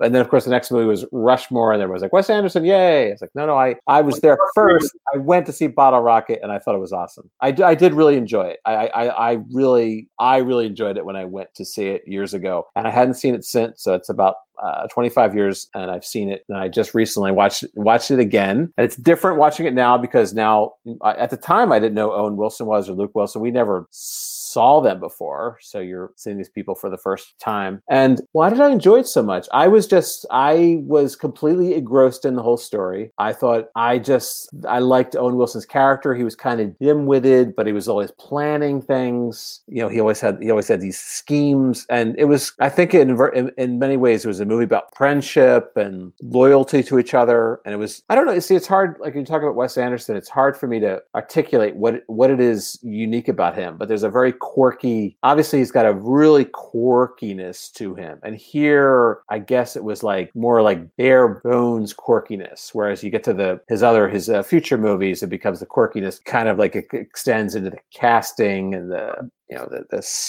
sets and everything else that's going on in the music. And here I think it was more, so I guess it's because it was the first movie, it was a little more restrained. But I don't know, I like the spirit of the movie. And I think more people, even if they didn't watch it in 1996, are probably with your perspective than mine. I don't know what the hang up is. Part of it, I think, does rest with the Owen Wilson performance, because he's supposed to be this lovable loser, but I was annoyed by him from beginning to end. I was so annoyed by him. So it's tough. If I don't like this guy, it's a lot of time with him. Yeah, and I guess the advantage that Luke Wilson had is, even though it's kind of a plain toast type of performance, but he isn't annoying. You see this where you have this eccentric friend and you go along with the friend, and so he's a loyal friend, and that's interesting. But like odd, and it's normally like the love stories in a movie could be just taken out or whatever. But this one almost saves it for me. I mean, they're staying at this cheap motel, and he encounters this housekeeper and just immediately falls in love with her. And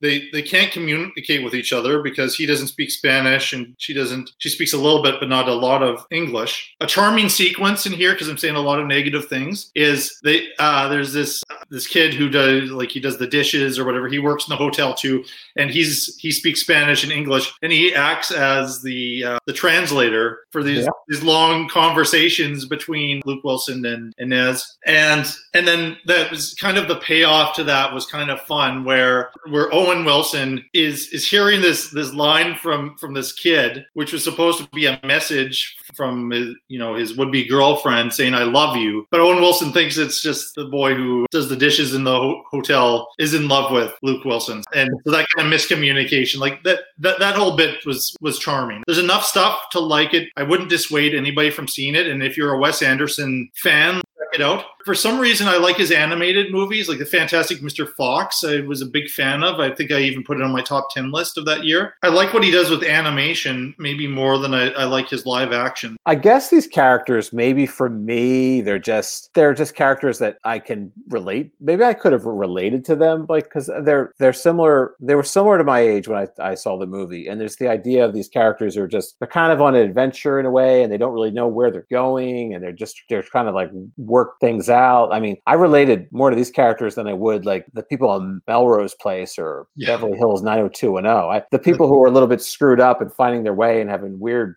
That's where I was at. That's where I'm still kind of at. I would rather spend time with these characters than with the Aaron Spelling 1990s TV characters. Yes, so I'm with you there. Except for that Andrea Zuckerman, she's now the president of SAG-AFTRA. I like the part where James Caan, and I think there's a little tiny part, and I forgot this. James Caan is playing the piano. He's in Bob's house. Yes, he's just playing the piano, and he's like, "Bob's got a really nice house." And there was like a 1 second scene, and I just loved it. I was like, "That's great." Well, of course, the reason why it's in there is you find out at the end. They robbed Bob's house and stole the piano. It's worth like $10,000, whatever. I like all that, but the problem is it's predictable. James Caan, he's going to end up being a villain in some way in the supporting role. Okay, he's really fun and eccentric, and you like the scene where he straightens out Bob's brother, who's a and I love it. Stuff, and it's kind of fun to see kind of a not so mafioso James Caan. But when the surprise happens, I'm not all that surprised to see. I forgot that he stole it. Bob's got a nice, great house. That was like their whole plan along to rob the house. And then I like that Owen Wilson's character. He's still okay with them that they robbed his house. That they robbed Bob's house. In fact, he wanted to rob Bob's house. And then he was okay. He was okay that they never come to visit. He's like, really? They're not really Applejack. He's like, really? Applejack got off? How'd that happen? And then so he's like, he made belt buckles. He made belt buckles for the two guys. Here's 3 more. I'll give it to him. I have no problem with them. And I think that's kind of sweet. I think that's the way to be. So I don't know. I related to this movie 25 years ago, and now today I still relate to it. This is I don't know. Maybe the nerdy, geeky, dorky Wes Anderson. Maybe those movies are maybe that's because I love Rushmore. But I know people who had it as the best movie of that year, and I just thought it. Which one? Rushmore? Yeah, but I remember thinking Bill Murray probably deserved Oscar nomination for Best Supporting Actor that year. But it's a similar problem with not liking the protagonist, the Jason Schwartzman character, and this is extended into a problem I have with that actor as well, who's a regular collaborator with Wes Anderson. I just am not a fan of Jason Schwartzman, and so I couldn't stand him in Rushmore, but I liked some of the other characters that were kind of around him. So I don't know. It's a battle I have, but Grand Budapest Hotel is on my top 10 list. I was very happy it got Best Picture nominations and did quite well at the Oscars. And it's just I'm cheering for every Wes Anderson film, and I'm feeling like it's my thing where I'm working so hard to get caught up to whatever I'm seeing here, and I'm obviously missing something. So we'll just take it as that, I guess. And so I'm glad that you like Bottle Rocket, and it's not a baddie, but I'm just not foaming at the mouth about it as much as some of these other ones. If you're a fan of indie movies in the 90s and you're a fan of Wes Anderson, check out Bottle Rocket, and I think you could do a lot worse.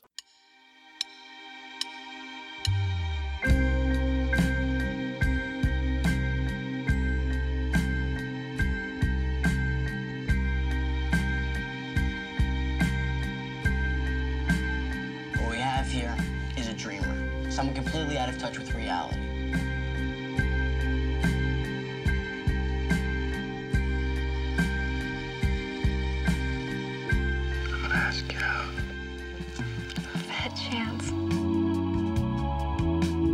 Lux, please put your shit on this instant. Are you an aviation enthusiast? I don't know if I'd call myself an enthusiast, but Do you like to wrestle?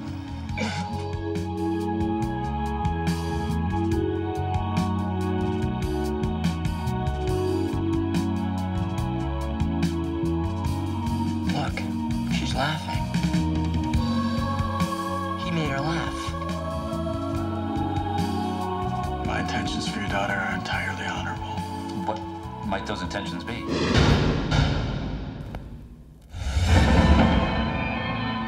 So much has been said about the girls over the years, Those girls have a bright future ahead of them. but we have never found an answer. Her act was a cry for help. I heard it was an accident. Even then, as teenagers, we tried to put the pieces together. We still can't. We got a full tank of gas. We'll take you anywhere you want to go. It's that time. We've been waiting for you guys.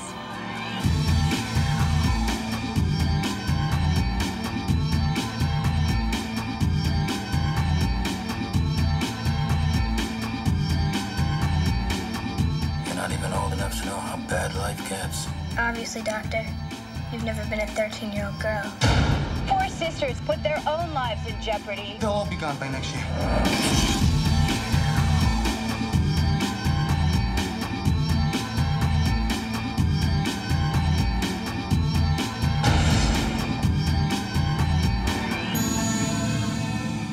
We would never be sure about the sequence of events. We argue about it still.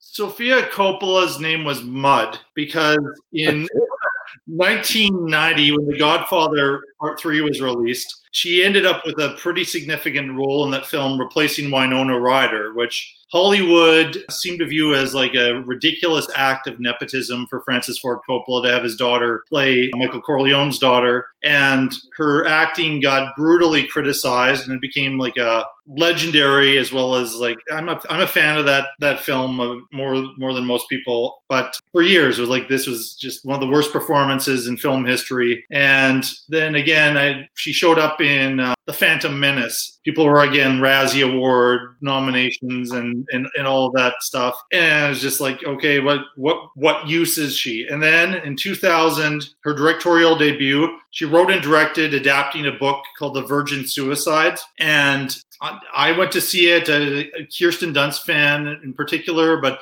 James Woods is in it and Kathleen Turner. Interesting enough cast. I went to see it and I was absolutely blown away. And I said, like, she's potentially as good as Francis. Perhaps she might even be better than Francis Ford Coppola, but certainly doing more interesting stuff in 2000 onwards than Francis Ford Coppola has. The movie was released sometime in the spring. It didn't get awards attention. I really think it should have. It was high on my top 10 list that year. A damn sight better than the Academy Award-winning Gladiator, which I'm still angry that it won Best Picture. I really love this movie. And then, of course, our next movie was Lost in Translation, which really changed the career of Bill Murray, and she won kind of like the Orson Welles thing. They gave the screenplay award to her. They didn't give her Best Director, and she had to lose to a similarly overrated Lord of the Rings film that year for Best Picture. But I actually think The Virgin Suicides is better than Lost in Translation. It is a haunting story, kind of from the perspective of these boys who were quite intrigued by this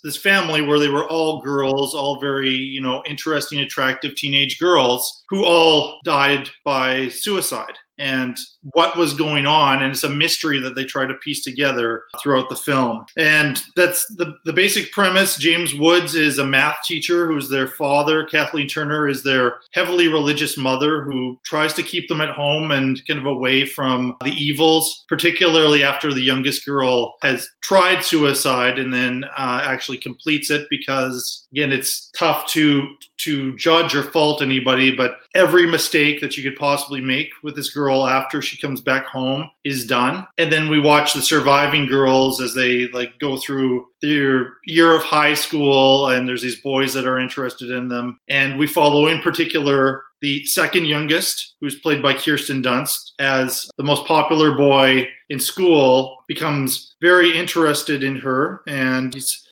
played by Josh Hartnett in maybe Josh Hartnett's best film role, I might argue, playing this guy named Trip Fontaine. Set in the 70s, it is all 70s, costuming, art direction, design, set in a very privileged, affluent community. I think Sofia Coppola was the right person for this material. I think she understood these girls, this world, growing up kind of with some privilege, but also kind of this trend that started to happen in this world where teenagers were not understood and would choose that as, and that is still a factor, as far as the time frame of this story, and 50 years later, where we are having a suicide epidemic among teenagers, and it does affect everybody, including those who have great privilege. So the film is almost a horror story in some ways, and other points a dark comedy. I don't know if this is a criticism of it, but maybe it's my only criticism of it, is some of the dark humor appropriate or not given the subject matter of the film. I thought Kirsten Dunst should have been up for an Oscar for this. I've been a fan of hers for a long time, and I thought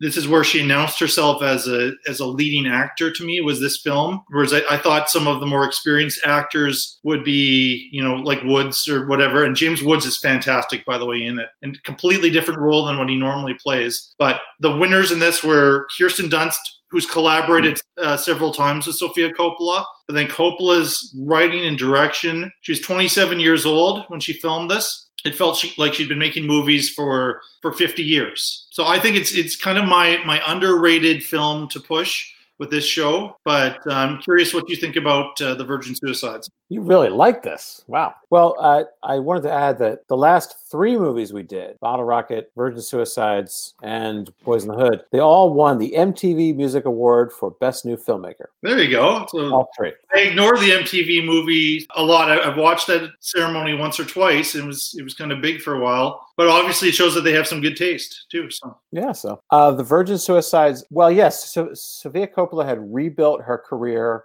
she as a filmmaker, for years after Godfather Part 3. Then recently, this past year, 2020, Francis Ford Coppola re-released Godfather Part 3, recut it, thus destroying her career again.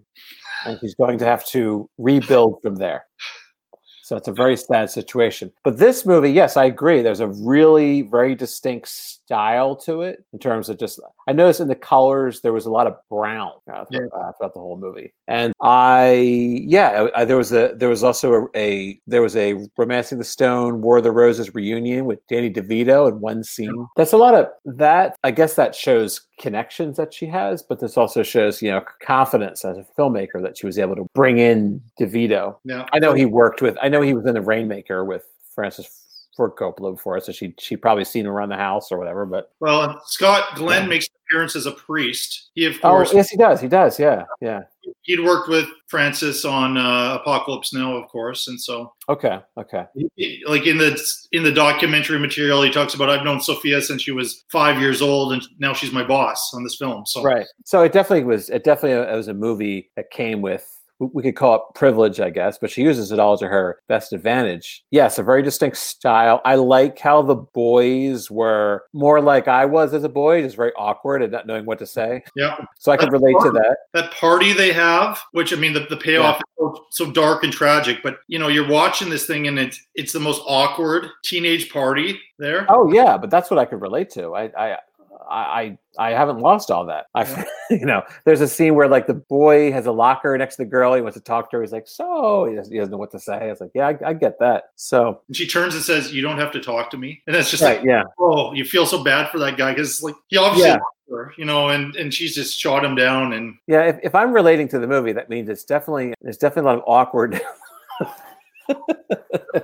Awkward, odd characters. But yeah, I did. This was a movie that I watched. I did see this years ago. I saw it probably about 3 weeks ago or something like that. And so, yeah, down to the opening titles are very distinct. All the colors are distinct. The music. I love when Josh Hartnett walks through the high school hallway. And I distinctly remember that because I probably saw this movie 20 years ago or something like that, or 18, 19 years ago. But I distinctly remember that scene because it's just such a badass scene that he has. Beautifully directed and shot, and not the only scene that's like that. And I like Michael Pare is in the movie as the older version of Josh Hartnett's character.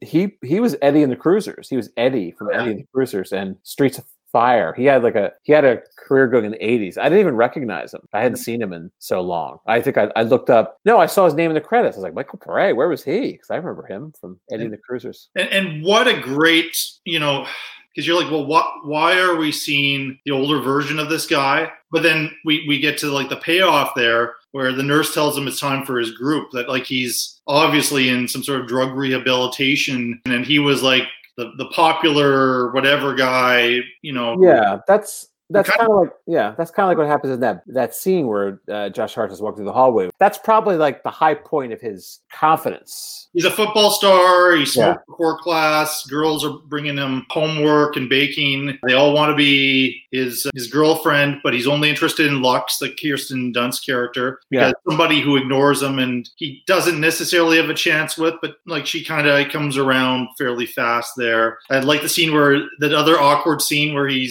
has to go because she has to be chaperoned. Be at the house. We're watching some nature program. James Woods has fallen asleep. Nobody's interested in this. And Kathleen Turner's sitting right in between the two of them. And then she kind of catches them like trying to flirt or something, and she goes, "Well, it's bedtime," and then shuts it down. He goes to his car. He's like, "Oh, there's no way I can do this," and he's just trying to react to what's happened. And then Kirsten Dunst has run around and goes into the car and just starts madly making out with him, and then goes, go back before bed check or something like that. Just great writing. I know the source material is really responsible for a lot of this, but it seemed like, and you're right. I think the criticism of it might have been that the connections that Sofia Coppola had are not the same as like Joe Q, rookie director, would have. Like even Wes Anderson didn't have, he happened to know Owen Wilson, the Wilson brothers or whatever as it happened. And Martin Scorsese happened to luck out having Harvey Keitel respond to an ad in the paper. But she, for her first film, had a lot more people that she could draw upon from her family, but also from Coppola's world of Hollywood. But still, if it's a badly written script and it's badly directed, it doesn't matter how talented the group is behind it, that's going to show up here. And I feel like what you were talking about with Bottle Rocket, seeing the genius of Wes Anderson, and I will admit that Wes Anderson's career is probably quite a bit more prominent than Sofia Coppola's, other than Lost in Translation. But I feel like I saw how great Sofia Coppola was going to be. I really like I like Coppola. The climax of the film is horrifying. These boys, they're going to go off and rescue these girls from this. They've been pulled out of school and they're just at home, and what they encounter is a house of horrors. I mean, it is. There's no way to put it. And like Kirsten Dunst is so good in so many different scenes here, but in that final scene where they catch her calmly, smoking the cigarette and talking to the boys and flirting with them a little bit. And then we see like she knows everything that's happening. They don't have a clue. That is so well done. And then we have this sequence too that sometimes I wondered about, but then I kind of clung on to a little bit more this time with this party that happens. Yeah, where everywhere is wearing gas masks because there's been some sort of a strange phenomenon in this neighborhood or whatever where people have to stay inside. And it's like the debutante type of thing in this community in Michigan, debutante type of experience for this, or Sweet 16 for this girl. And like there's a real green motif throughout. And there's these kids getting drunk and parents are kind of ignoring it and jumping into pools and saying, "I'm a teenager. My life is horrible. I want to commit suicide." This kind of this message that they've gotten. And we just see this how the adults, again, in fairness,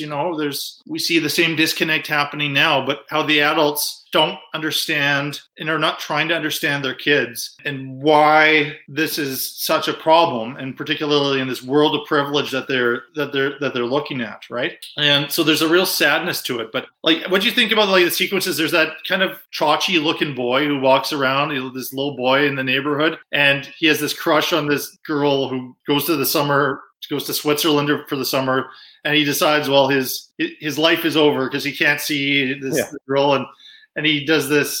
He jumps off the roof of his house and lands in these bushes and gets up, puts his sunglasses back on, and starts swaying back and down the street the way he does when we first see him there. Like these kind of I enjoyed that moments. Did you like that, or did you think it's off tone? No, well, you probably think it's off tone because you were talking before, like maybe the humor wasn't right in the movie. I liked it. I thought it was, I thought it kind of operated on a quirky level, even if it was even as a dark movie, and even as or even when it kind of lightened up a little bit. Mm-hmm. It still seemed like it was operating on a certain quirkiness. But yet, I think it took its serious moment seriously enough. It's not as, and maybe that's why I go with Sofia Coppola, I should say, Sofia Coppola over Wes Anderson, because I still feel like she's connected to her characters. She's not emotionally removed from them. And sometimes with Wes Anderson, I feel like he's emotionally removed, and it's almost like, yeah, okay, isn't this ironic? But it doesn't, and maybe that's why I'm a defender of this movie. Maybe some of the better Wes Anderson films, I'd go back to the Virgin Suicides over that. But for me, like that was all a stretch to me to come up with something that I don't like. It was a stretch for Citizen Kane, Boys in the Hood, and Virgin Suicides to come up with something that is a bit of a criticism. Is there something you kind of see as a criticism with the Virgin Suicides? I don't think there's. I mean, I enjoyed James Woods playing like a Nebuchadnezzar kind of character, and I don't think so.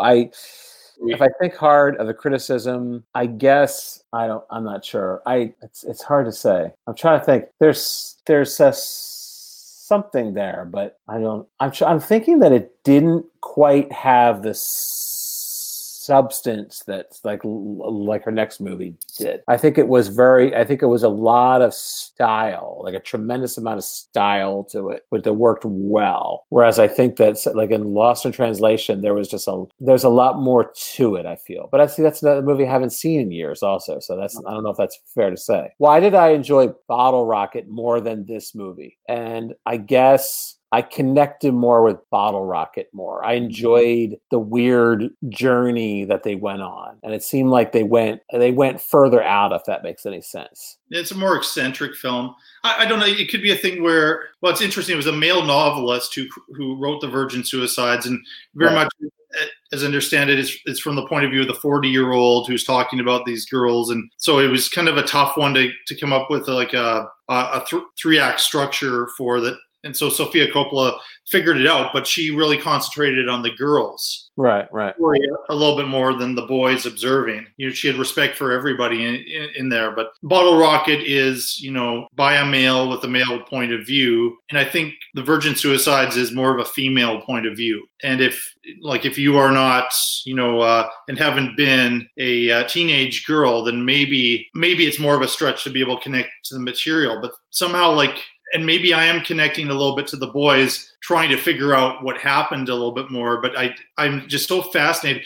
A movie I want to sort of connect this to is Picnic at Hanging Rock, the Peter Weir film, Australian film. Has a similar type of mystery with girls about the same age. And both movies are just so haunting and fascinating to me. And that's kind of where I'm landing here. And I'm not haunted or fascinated by Bottle Rocket, really. I'm kind of left with, okay, that was entertaining. Now I'm going to forget about it. I every once in a while, I'll think of the Virgin Suicides. I can see the potential of, I'm not sure Kirsten Dunst as an adult actor has reached the potential that she did when she was a younger actor. She was on a season of Fargo, and she was on this other TV show about a cult on Showtime, How to Become a God in South Florida or something like that, which was... I've heard of that. Yeah, it's kind of an interesting, and she's the lead. So I feel like it's still there, but I still feel like I haven't seen anything that quite equaled this performance or her performance when she was quite young in Interview with the Vampire, which was kind of the only good thing about Interview with the Vampire. So I find a lot of stuff to like about this movie, and I was happy to get a chance to revisit it and talk about it on the show. Why don't y'all take a look at that sign up there? See what it says? Cash for your home? You know what that is? Billboard. What are y'all, Amos and Andy? Are you stepping and he's fetching? I'm talking about the message, what it stands for. It's called gentrification. It's what happens when the property value of a certain area is brought down.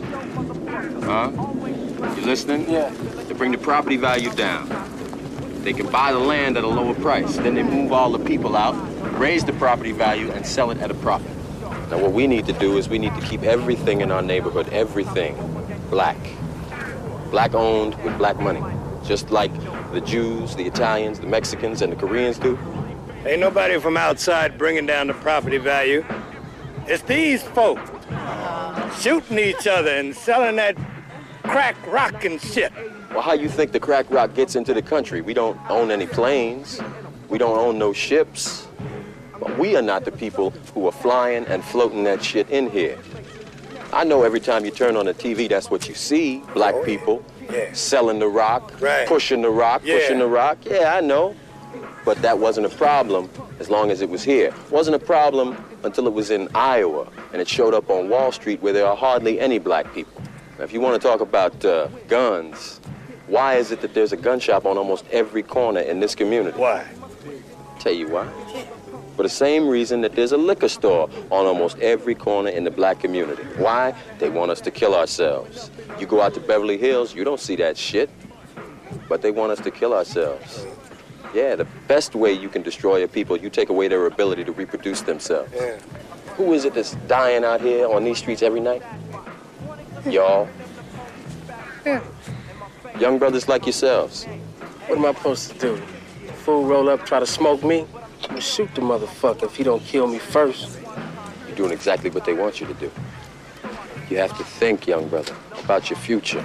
Thank you again for being on the Shelf Shitting Movie Show. This is time number 4. I get the feeling like this is the most we've sort of quasi-disagreed on a couple movies. You know, it's not like we're like coming to fisticuffs over it, but I suspect the points distribution is going to be quite different time around here, but hopefully we're going to part as friends at the end of this and you'll be back on the show for a 5th appearance. That'd be great. So how many points did you give Charles Chaplin's The Kid? 9. How many points for Citizen Kane? 13. And Who's That Knocking on My Door? 7. Boys in the Hood? 12. And Bottle Rocket? 10. And finally, The Virgin Suicides? 9. Yeah, we have 4 movies where we're pretty close and then 2 where we're different, and you could probably predict which ones we're going to be different on. But yeah, this is a hard one. So I gave The Kid 8 points. It worked for me. It's tough against some of these movies, but I think it's also 100 years old. It's important historically, as you said. Citizen Kane, I gave 14 points to. It's one of my favorite movies of all time. Then Who's That Knocking on My Door? The debut of Scorsese. I gave that movie 8 points. It worked for me in most of the scenes. There's just a few points where it kind of deviates from the main idea. Big points of Boys in the Hood, 14 points. Oh, wow. Yeah, I almost feel like I should revisit what my,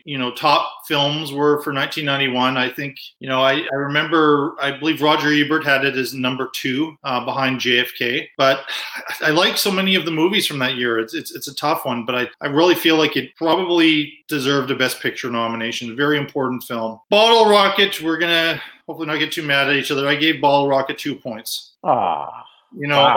And it's not that I don't like Bottle Rocket. It's just I felt like I needed to protect some of these other movies more than Bottle Rocket. So it was the only one where I was a little bit mixed on it, but I can appreciate it. So Virgin Suicides, I also gave 14 points to. I am an enormous fan. So the 3 top ones for me all had the same number of points. So what that means is the movie that earned the top number of points for us was Citizen Kane with 27. Makes sense. Followed by Boys in the Hood with 26 points. Third went to The Virgin Suicides, mostly because I gave it 14 points there, so 23 points. Next highest is actually The Kid with 17 points, followed by Who's That Knocking on My Door with 15 points, and in last place, the movie that I have to get rid of, predictably so because of the minuscule 2 points I gave it, is Bottle Rocket with only 12 points. So what would you like me to do with Bottle Rocket? You can make up your own decision on this one. It does sound like you're a fan of Bottle Rocket. I wouldn't be opposed to sending it your way if you want your own copy of it.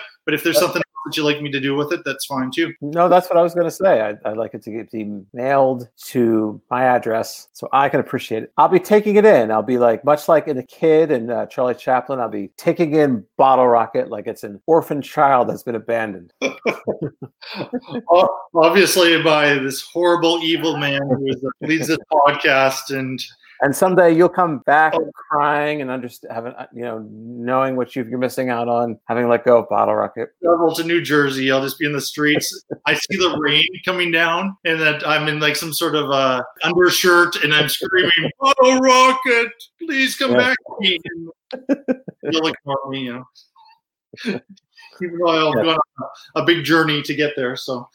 Yeah, no, I think if the Wes Anderson fans that listen to this show might be giving me a hard time over this one, but I have to be honest, and to me it was the weakest of the bunch. But it sounds like for you it was. Who's that knocking that be your weakest one there too? Yeah, that's the weakest one.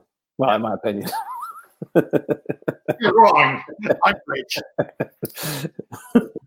That's why I need to do more shows with you, Jason. You need to see the way. So, Bottle rocket. Much. Now, one thing we didn't mention at the top of the show, I always like to do a plug for your podcast, A Lifetime of Hallmark. Is there anything else that you'd like to plug while we're? Yes, we're going to have you on that show at some point. We got to get that going. Yeah. Well, what else am I doing? You could check out my website, KurtFitzpatrick.com. That's Kurt with a K. I have some shows coming up. By the time this airs, my live shows will probably have already happened. But there's different stuff on there that you could see though. Yeah, it's always great to talk to you, and I appreciate like your willingness to come onto the show. And I think you're the only guest at this point where I'm having to catch up, because I'm currently editing our last show as we record this. Oh, okay. So yeah. You have carte blanche here. You're a regular guest now, and there's I love doing this. A movie you want to talk about or a theme or something, I'm happy to send it your way. I also want to do a shout out, and you've recently connected you with Larry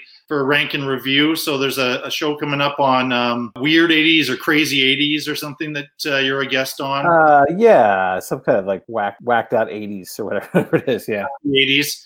So you've been on Rank and Review now, and you can testify that it's a great show. So I want to do a plug for Rank and Review. I think the next show I'm going to end up recording with Larry is going to be on Westerns. So that'll be coming up. And again, please keep telling people about this little podcast that I have here and recommending it and sharing it out to the movie fans in your life, and continue to be safe and be healthy and be kind to one another. And like I always say, please support local theater artists and support the movies. Thank you.